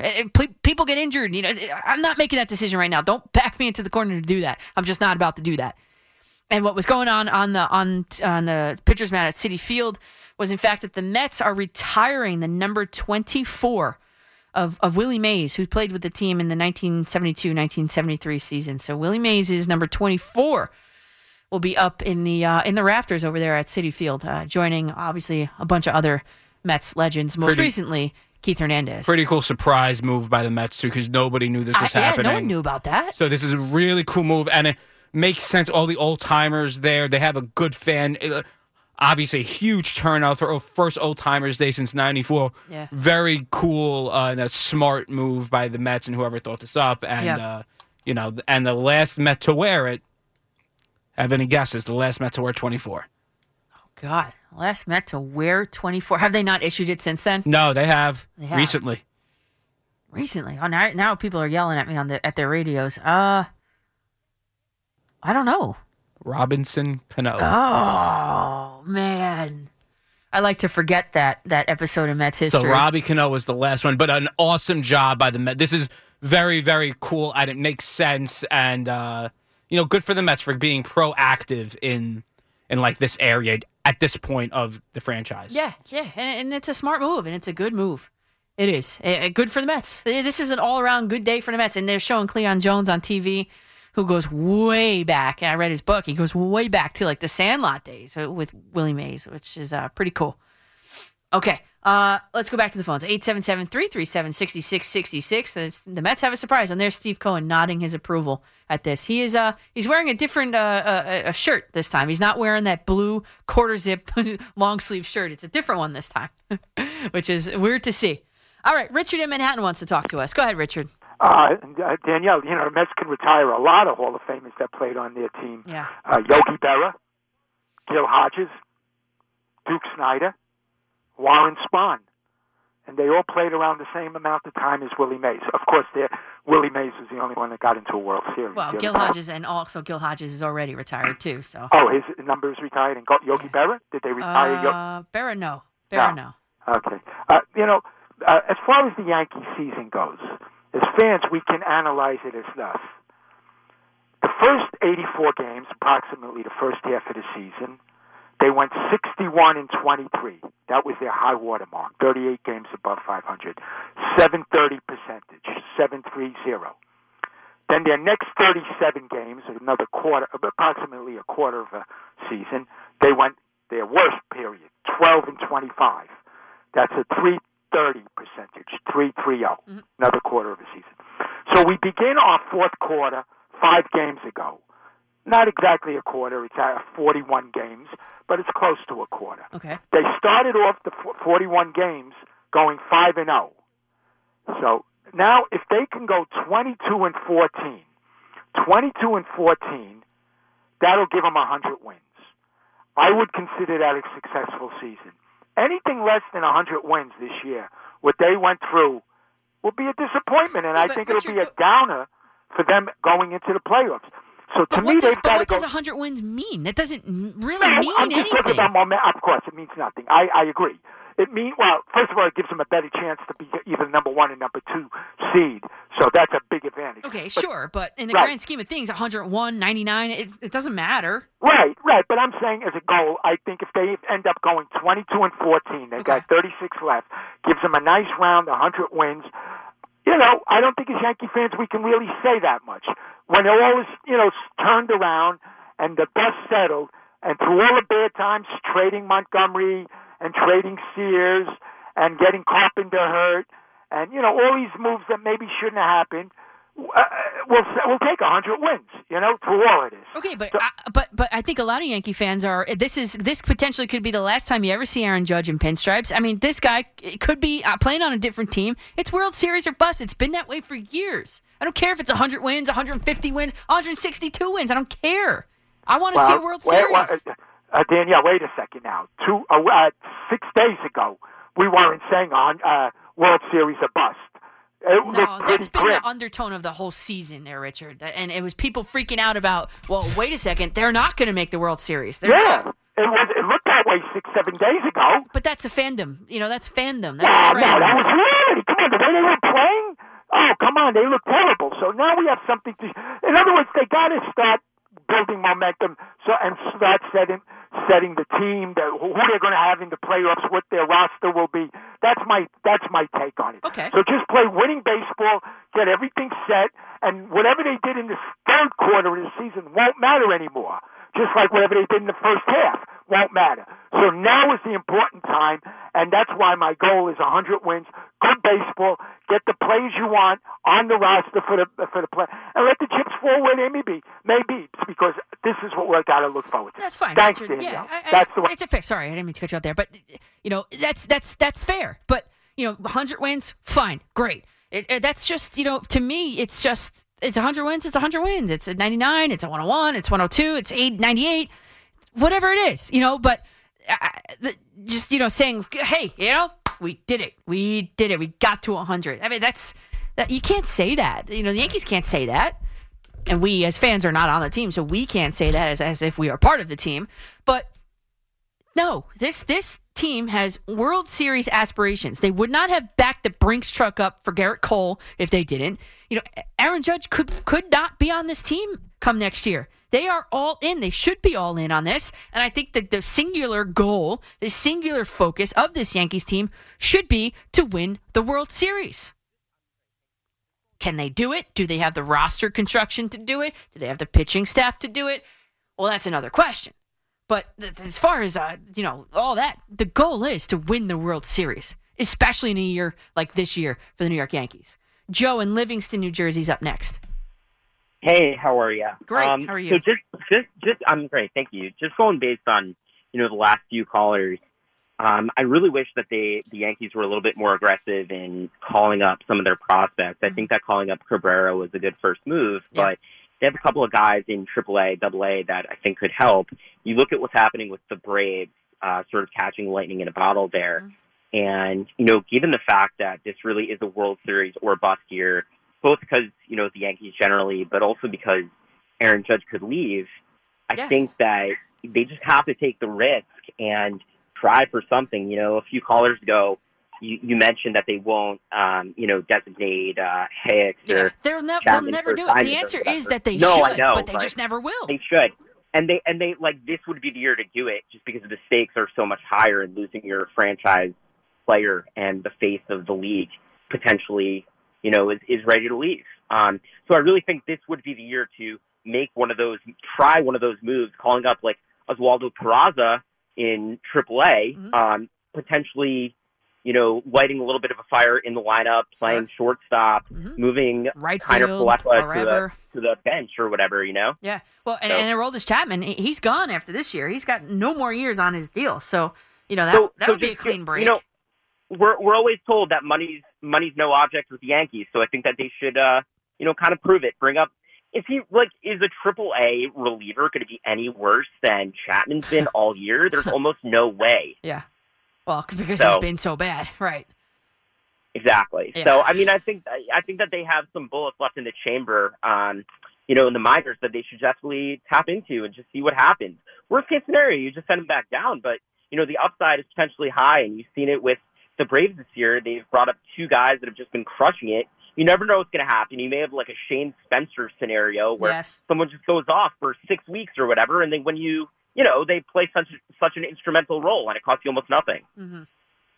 Yeah, and Joe, it's a good point. And I think what the Yankees are sort of, I don't want to say the word afraid because they're not afraid of anything, but when you bring those guys only have a certain number of options that they could be called up and brought and sent down and called up and sent down. So I'm wondering if the Yankees are like, well, we don't want to waste our time on bringing these guys up and that's a time. You send them down after a week, that's a waste. There's no, you know what I'm saying? So I don't think I don't think that they want to do that. That's not to say that that's not the right thing to do. Again, Shane Spencer. That's really all you need to know. Shane Spencer, you brought it up. So unfortunately, there's no way that Hicks is going to be left off this playoff roster. Unfortunately, there's no way that Aroldis Chapman is going to be left off this postseason roster. And that's just how it is. That's how the cookie crumbles. You ever watch Bruce Almighty? That's how the cookie crumbles. So, yeah, I think let's do a little shift into football if we may. Yeah, should we break? All right. So the Jets and Giants, as you know, they're about to play a preseason game tomorrow at MetLife Stadium in New Jersey. Last time I was there was for a Lady Gaga concert. The day after I got back from Italy, Lady Gaga was awesome at MetLife Stadium, might I add. I think I put a picture up. Like, I was in the upper deck, 300s. The stadium was literally shaking, like, underneath your feet. I mean, it was an awesome concert. I love Lady Gaga. And I tweeted something along the lines of, like, my hope for this football season is that the Jets and the Giants rock this stadium, move this stadium like Lady Gaga has tonight. And I put up a picture, and it was just, it was an awesome concert, number one. But number two, we got a good glimpse of an exhibition game between the Jets and Giants tomorrow afternoon. What am I looking for either team? I think we'll start with the Jets. Because I think I'm looking for a lot of more things from the Jets, if that makes sense. I know that's kind of crazy, but, let's see. Let's talk about what we expect from the Jets, and, of course, we'll take your Mets, Yankees, and whatever phone calls, Giants as well. In the final 40 minutes here, I'm Danielle McCartan on The Fan. Have something to say? We'll answer the phone.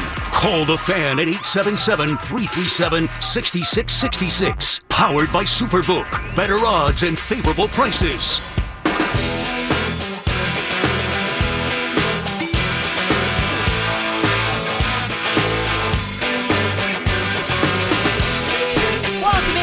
Danielle in the daytime here on The Fan in New York City on this Mets Old Timers Day 2022.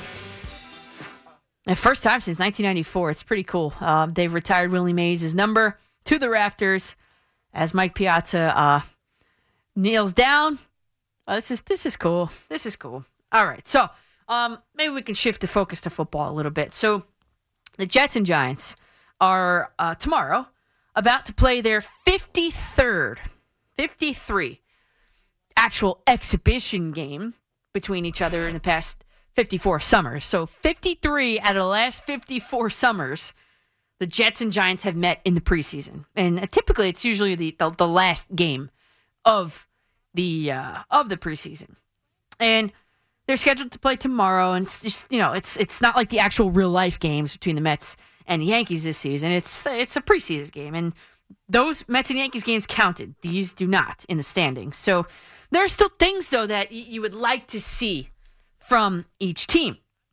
And you got Robert Saleh saying that he plans to play his starters between a quarter and a half. So that means that to me, that tells me the starters are getting the first quarter, probably half of the second quarter. That's what my guess would be. And from the Jets, the one thing that I'm going to focus in on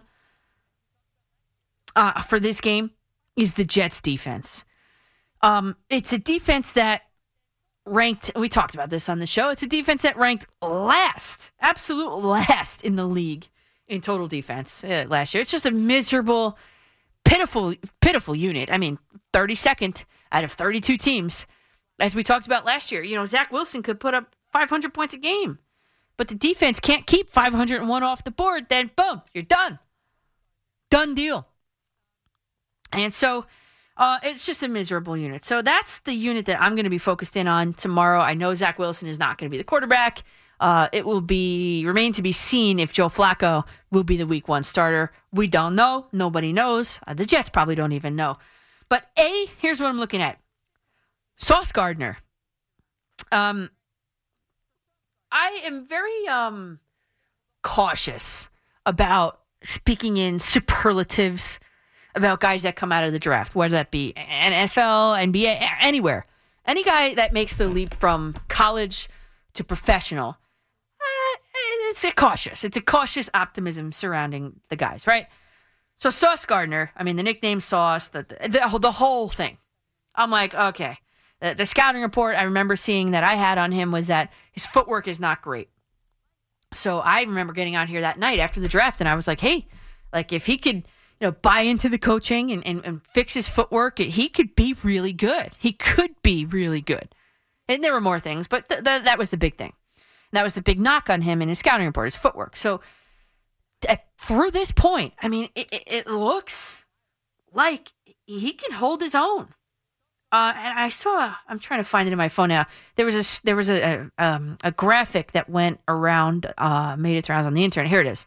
PFF, Pro Football Focus, said they're not even throwing in Sauce Gardner's direction. And they put an island emoji, meaning, Revis Island, right? So, Sauce Gardner, and this was posted on what day? Tuesday. So, just a few days ago. Sauce Gardner, 18 coverage snaps without a target. The tied for most among cornerbacks in the preseason. And I know it's preseason, but they're not even testing him, which makes me think that he could probably hold his own, which is a good thing. But I think the Jets seem to have a real big hole opposite him. Will DJ Reed get the start? He's dealing with some knee soreness. What will Brandon Echols, Justin Hardy, even Bryce Hall, what are they going to look like out there? Because that position group, that secondary for the New York Jets, continues to be a major question mark for me moving forward. So let's see what they can do against the Giants on Sunday. And those Giants receivers that literally fly all around the field.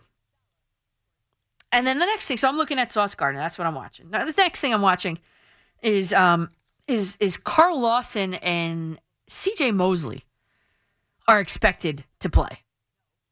These guys are expected to play for the first time, and they thought they were going to play last week in last week's game against the Eagles. And then Robert Saleh, of course, made the decision at pretty much game time to say, like, you know what?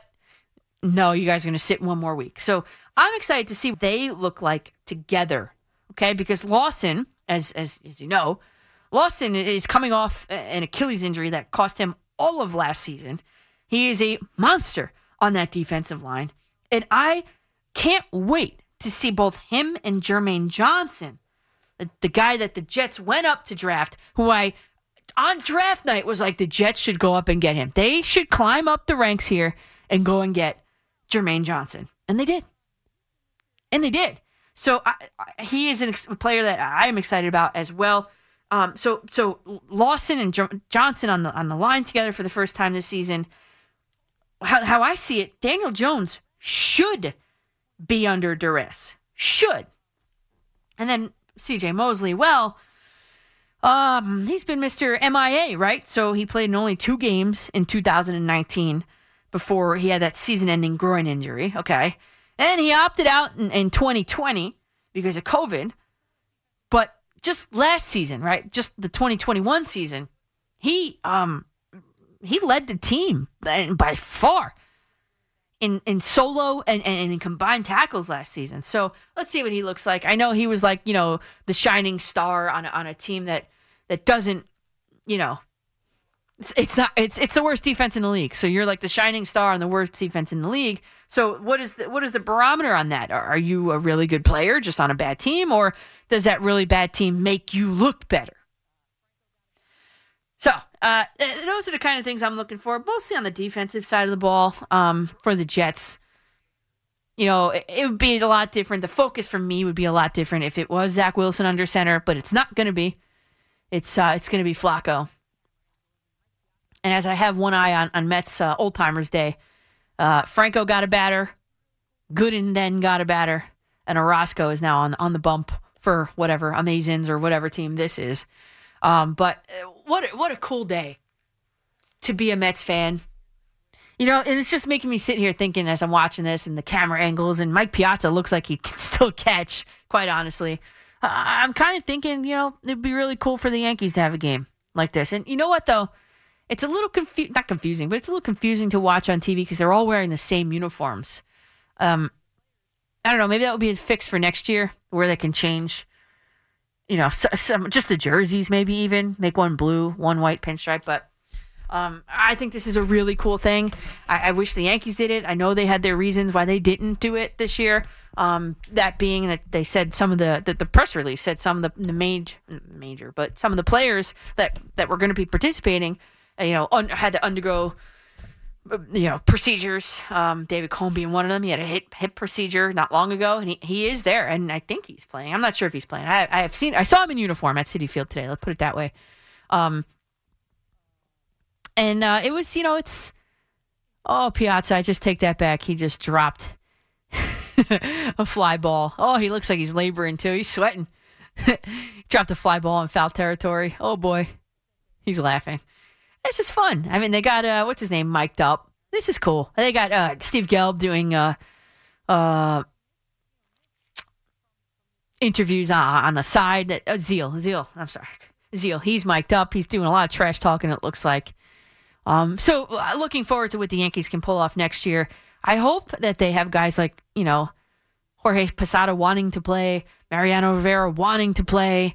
And I think the biggest glaring miss from this past old-timer celebration was, of course, Derek Jeter. And I think it's not a great look. It's just not. It's not a great look for the Yankees and not having their most celebrated Yankee in recent history not being there. It's a little disappointing. And the Miracles are up 1-0 on the Amazins. This is fun. You having fun back there, Paul? You watching that? Fun time? Look at Piazza. Yeah. No, this is like so awesome to watch. I guess way more with the the mid to late 90s, early 2000s players that are there that probably really aren't old timers. But for me, like seeing the Murph, well, not Murph, but like Turk and Dennis Cook and Patrick Mahomes and Benny Agbayani and like all these guys and Hundley and Pia, like very cool. Very cool as a Met fan who hasn't experienced this before. Maybe in 2 or 3 years, I get sick and tired of the old timers day. And hopefully all these guys stay healthy and no one breaks a hamstring or breaks a leg or shatters a bone. Right. Obviously, I think that might be a concern. But as long as that doesn't happen, it's very cool. That was an awesome ceremony. The surprise retirement of Willie Mays, 24, not the icing on the cake. I got some tweets about that. People were emotional about that. Sure. Just like the icing on the cake to an exceptional day. Apparently, it's gorgeous outside right now. I wouldn't know because I'm in here. Yeah, me too. But apparently, it's gorgeous outside, which is wonderful. It's just cool. As a Met fan who hasn't experienced this before, it's very cool. Yeah. And I'm trying to find out David Wright, which I just talked about Derek Jeter being absent for the Yankees, but David Wright being absent for the Mets. Every article I'm clicking on has been a paywall, but it's been from 2 weeks ago. So I wasn't here when that news came out. So he is not there because he doesn't view himself as old. So he didn't want to be involved in an old-timers game. Really? Yes. Which I don't mind. I think, listen, if you want to go on that hill, I'm okay with that. Because I'm like that too. I look at these guys like, Murphy, who was crushing Clayton Kershaw 5 years ago. Is he really an old timer? Probably not. But I don't mind that happening, honestly. I actually don't mind David Wright saying, you know what, I'm not old. I'm not doing this. So that's kind of when the Yankees didn't have Derek Jeter. That is the point that I brought up. Maybe, and I was kind of being facetious about it, and I was like, well, maybe he just doesn't want to be called an old timer. Maybe they have to change it to an alumni game or something instead of Old Timers Day. No, Jeter thinks it's below him. Come on. You think Jeter so? has way more important things to do than that. That's why. See, that's not why right. he wasn't there at the Paul O'Neill thing. Yeah. Yeah. And that got a lot of coverage, and it just he doesn't need to do that. Yeah, but it's he doesn't need to be there for that. I'm sure that's his theory. He was there to promote his documentary. Well, of course, because that's him. He's promoting himself. He doesn't care about anybody else. He's promoting himself. Of course he wants to do that. Yeah, he won't be at Old Timers Day saying he doesn't feel he's old enough, said David Wright. Come on. Oh, I don't know, man. Look at Bartolo Colon. I mean, people still wanted him back last season. He's there pitching right now. Oh, I think there's a chance some team might call him after this. No. Oh, man, They have the radar gun on? They should have the radar gun on. They don't. That was a pretty fast pitch there. That had some zip on it. He was practicing. He wants to fire in some BBs here. Well, I love that he took it seriously because when I threw out the first pitch at the God, why can't I think of the name? What game was I at? Oh my God, why am I drawing a blank? Oh my God. Anyway, I went and I made sure I practiced before I went, and I videotaped myself. I was going to do the Nestor Cortez. I told Nestor I was going to do the Nestor Cortez, and then I did not do the Nestor. I did I did the Danielle McCartan, not the Nestor. Oh, my God. What team was that? The Rockland Boulders. The New York Boulders they're called now. Oh, my God. How did I just... Oh, my God. I'm having a brain fart. I think it's time to go to break, shall we? Let's throw it a break.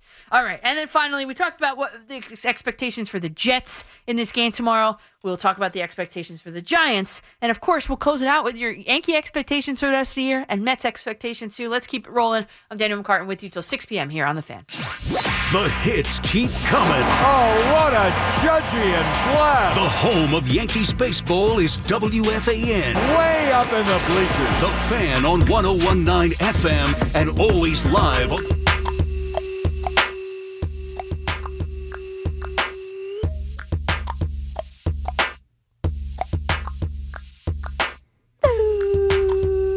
I'm not going to be that annoying. Hi, everybody. I'm Danielle McCartan with you for, I don't know, I guess another 15 minutes or so here on The Fan in New York City.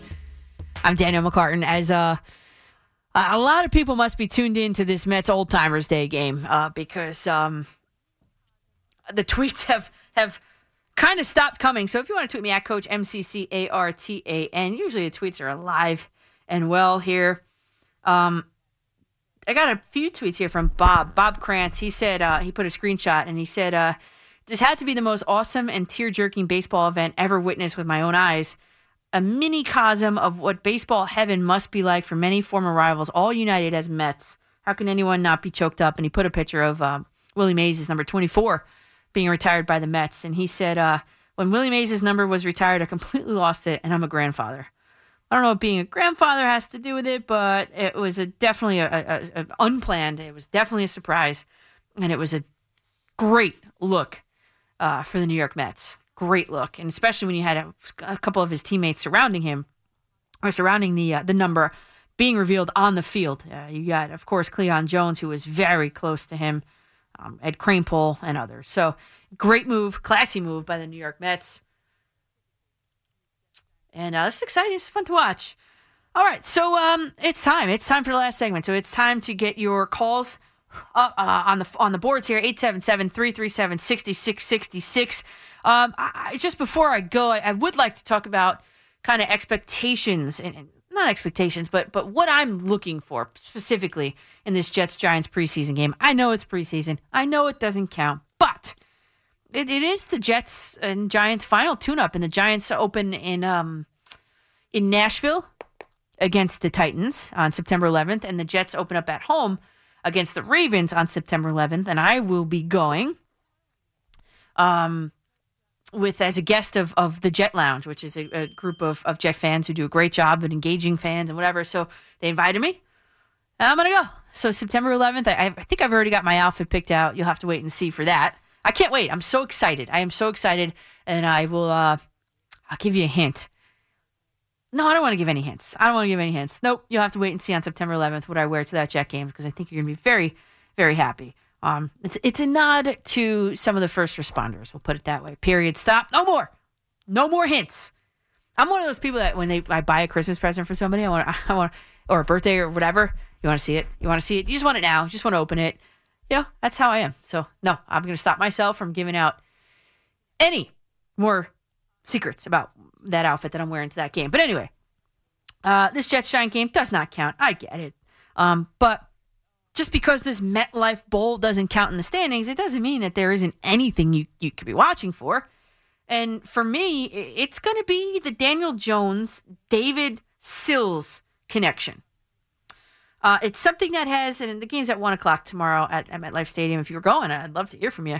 But it's just something that has been, I guess, I don't want to say at the forefront, but it's something that is worth noting. This Daniel Jones-David Sills connection, because you go back to that Bengal game, and I'm talking the preseason, David Sills had 5 catches. You know, and they're playing limited minutes and limited snaps and all that. So he had 5 catches. He generated a passer rating of 95 when targeted. And he had a Pro Football Focus grade of elite when he had his 6 run blocking snaps. So David Sills is somebody I'm going to be watching.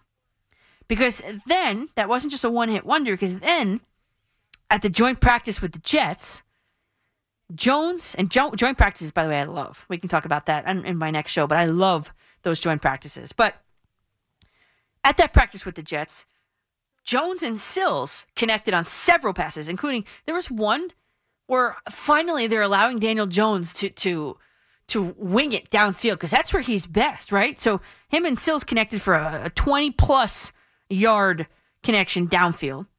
And that was from Art Stapleton. He noticed that. He observed that. He published that. So this could be legitimate this season. You heard it here first, I guess. Secondary, I guess, after Art. But this Daniel Jones, David Sills connection could really be it this season. I'm excited to watch the next iteration of it tomorrow. I want to see how they improve upon it, build upon it against this Jets defense, which should be improved. But I'm not expecting a ton from this Jets defense this year. I'm just not. I love to be pleasantly surprised, but Jones, Sills, that is the one thing I'm got my eyes on for the Giants for tomorrow. Okay, we'll go to the phones for one last time here on the show. 877-337-6666. My mom just texted me that said, "Dad's loving this old timers Mets game." Okay, thank you.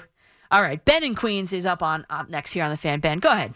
Morning, Coach. I'll keep it quick. Firstly, congratulations to Curacao and Hawaii. They go on to the finals of the Little League World Series. As far quickly on the Mets, it's All-Timers Day. They're having fun. This is a time, parents, if you're there with your kids, you go, when I was your age, this guy played.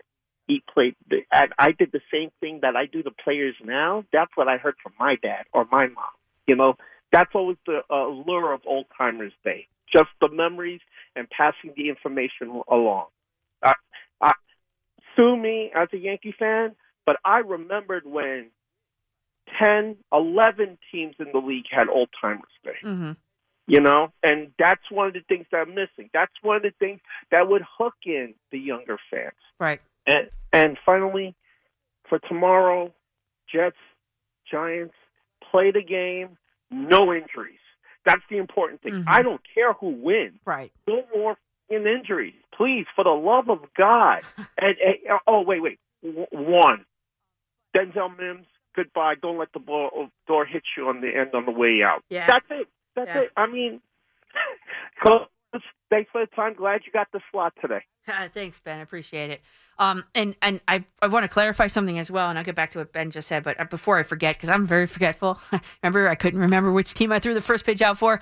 But somebody tweeted me and replied to two of us, and he said Willie Mays is still alive.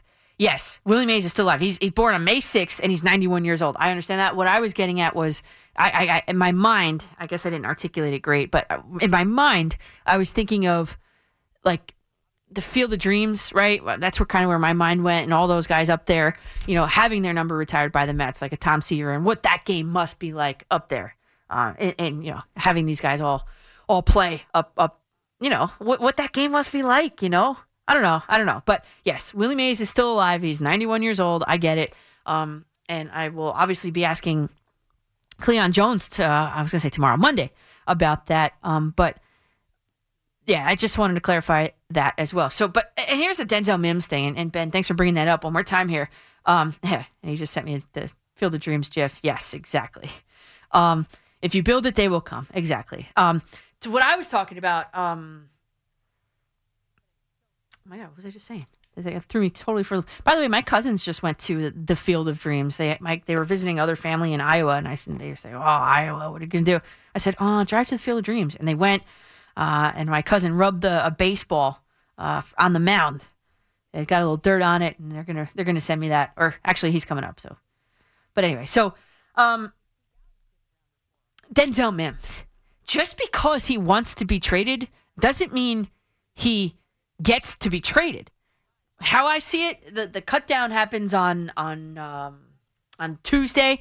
I think he's going to make it past that deadline. And I think the Jets are kind of hold on to him in a way to see if they can squeak out a fifth rounder for him. Because I put up a poll last night, and most everybody thinks they're going to get a fifth rounder. And some choices, maybe I shouldn't have started with 2, 3, 4, 5. Maybe I should have started with 3, 4, 5, 6/7. most everybody thinks he's worth a 6/7 or a 5th round pick. So I think the Jets are going to keep him on the roster and see what they can get out of him past Tuesday, but we shall see. We'll see. Thanks to all the callers. Could not have done this without you, and I love coming here and talking with you every single time. If you missed any portion of today's show, hit that Odyssey Rewind feature and select the start. It's a free app, by the way. 2 p.m. Great job to Paul Rosenberg behind the glass today, as always, and to Marco Belletti here in the studio with the updates. All right, mark this down. I'm going to see you 2 to 6 a.m. Monday morning, 2 to 6 a.m. Tuesday morning, and 2 to 6 a.m. Wednesday morning. I've got Cleon Jones. I've got another book review, and I think Susan Waldman's going to call us live from the West Coast. A triple header, if you will. You're going to see a lot of me this week, everybody. I get used to that. In the meantime, social media, at Coach MCCARTAN, Twitter, Instagram, Facebook.com/Coach McCartan. Let's keep the conversation going. I will see you on Monday morning, everybody. 101.9 FM, WFAN.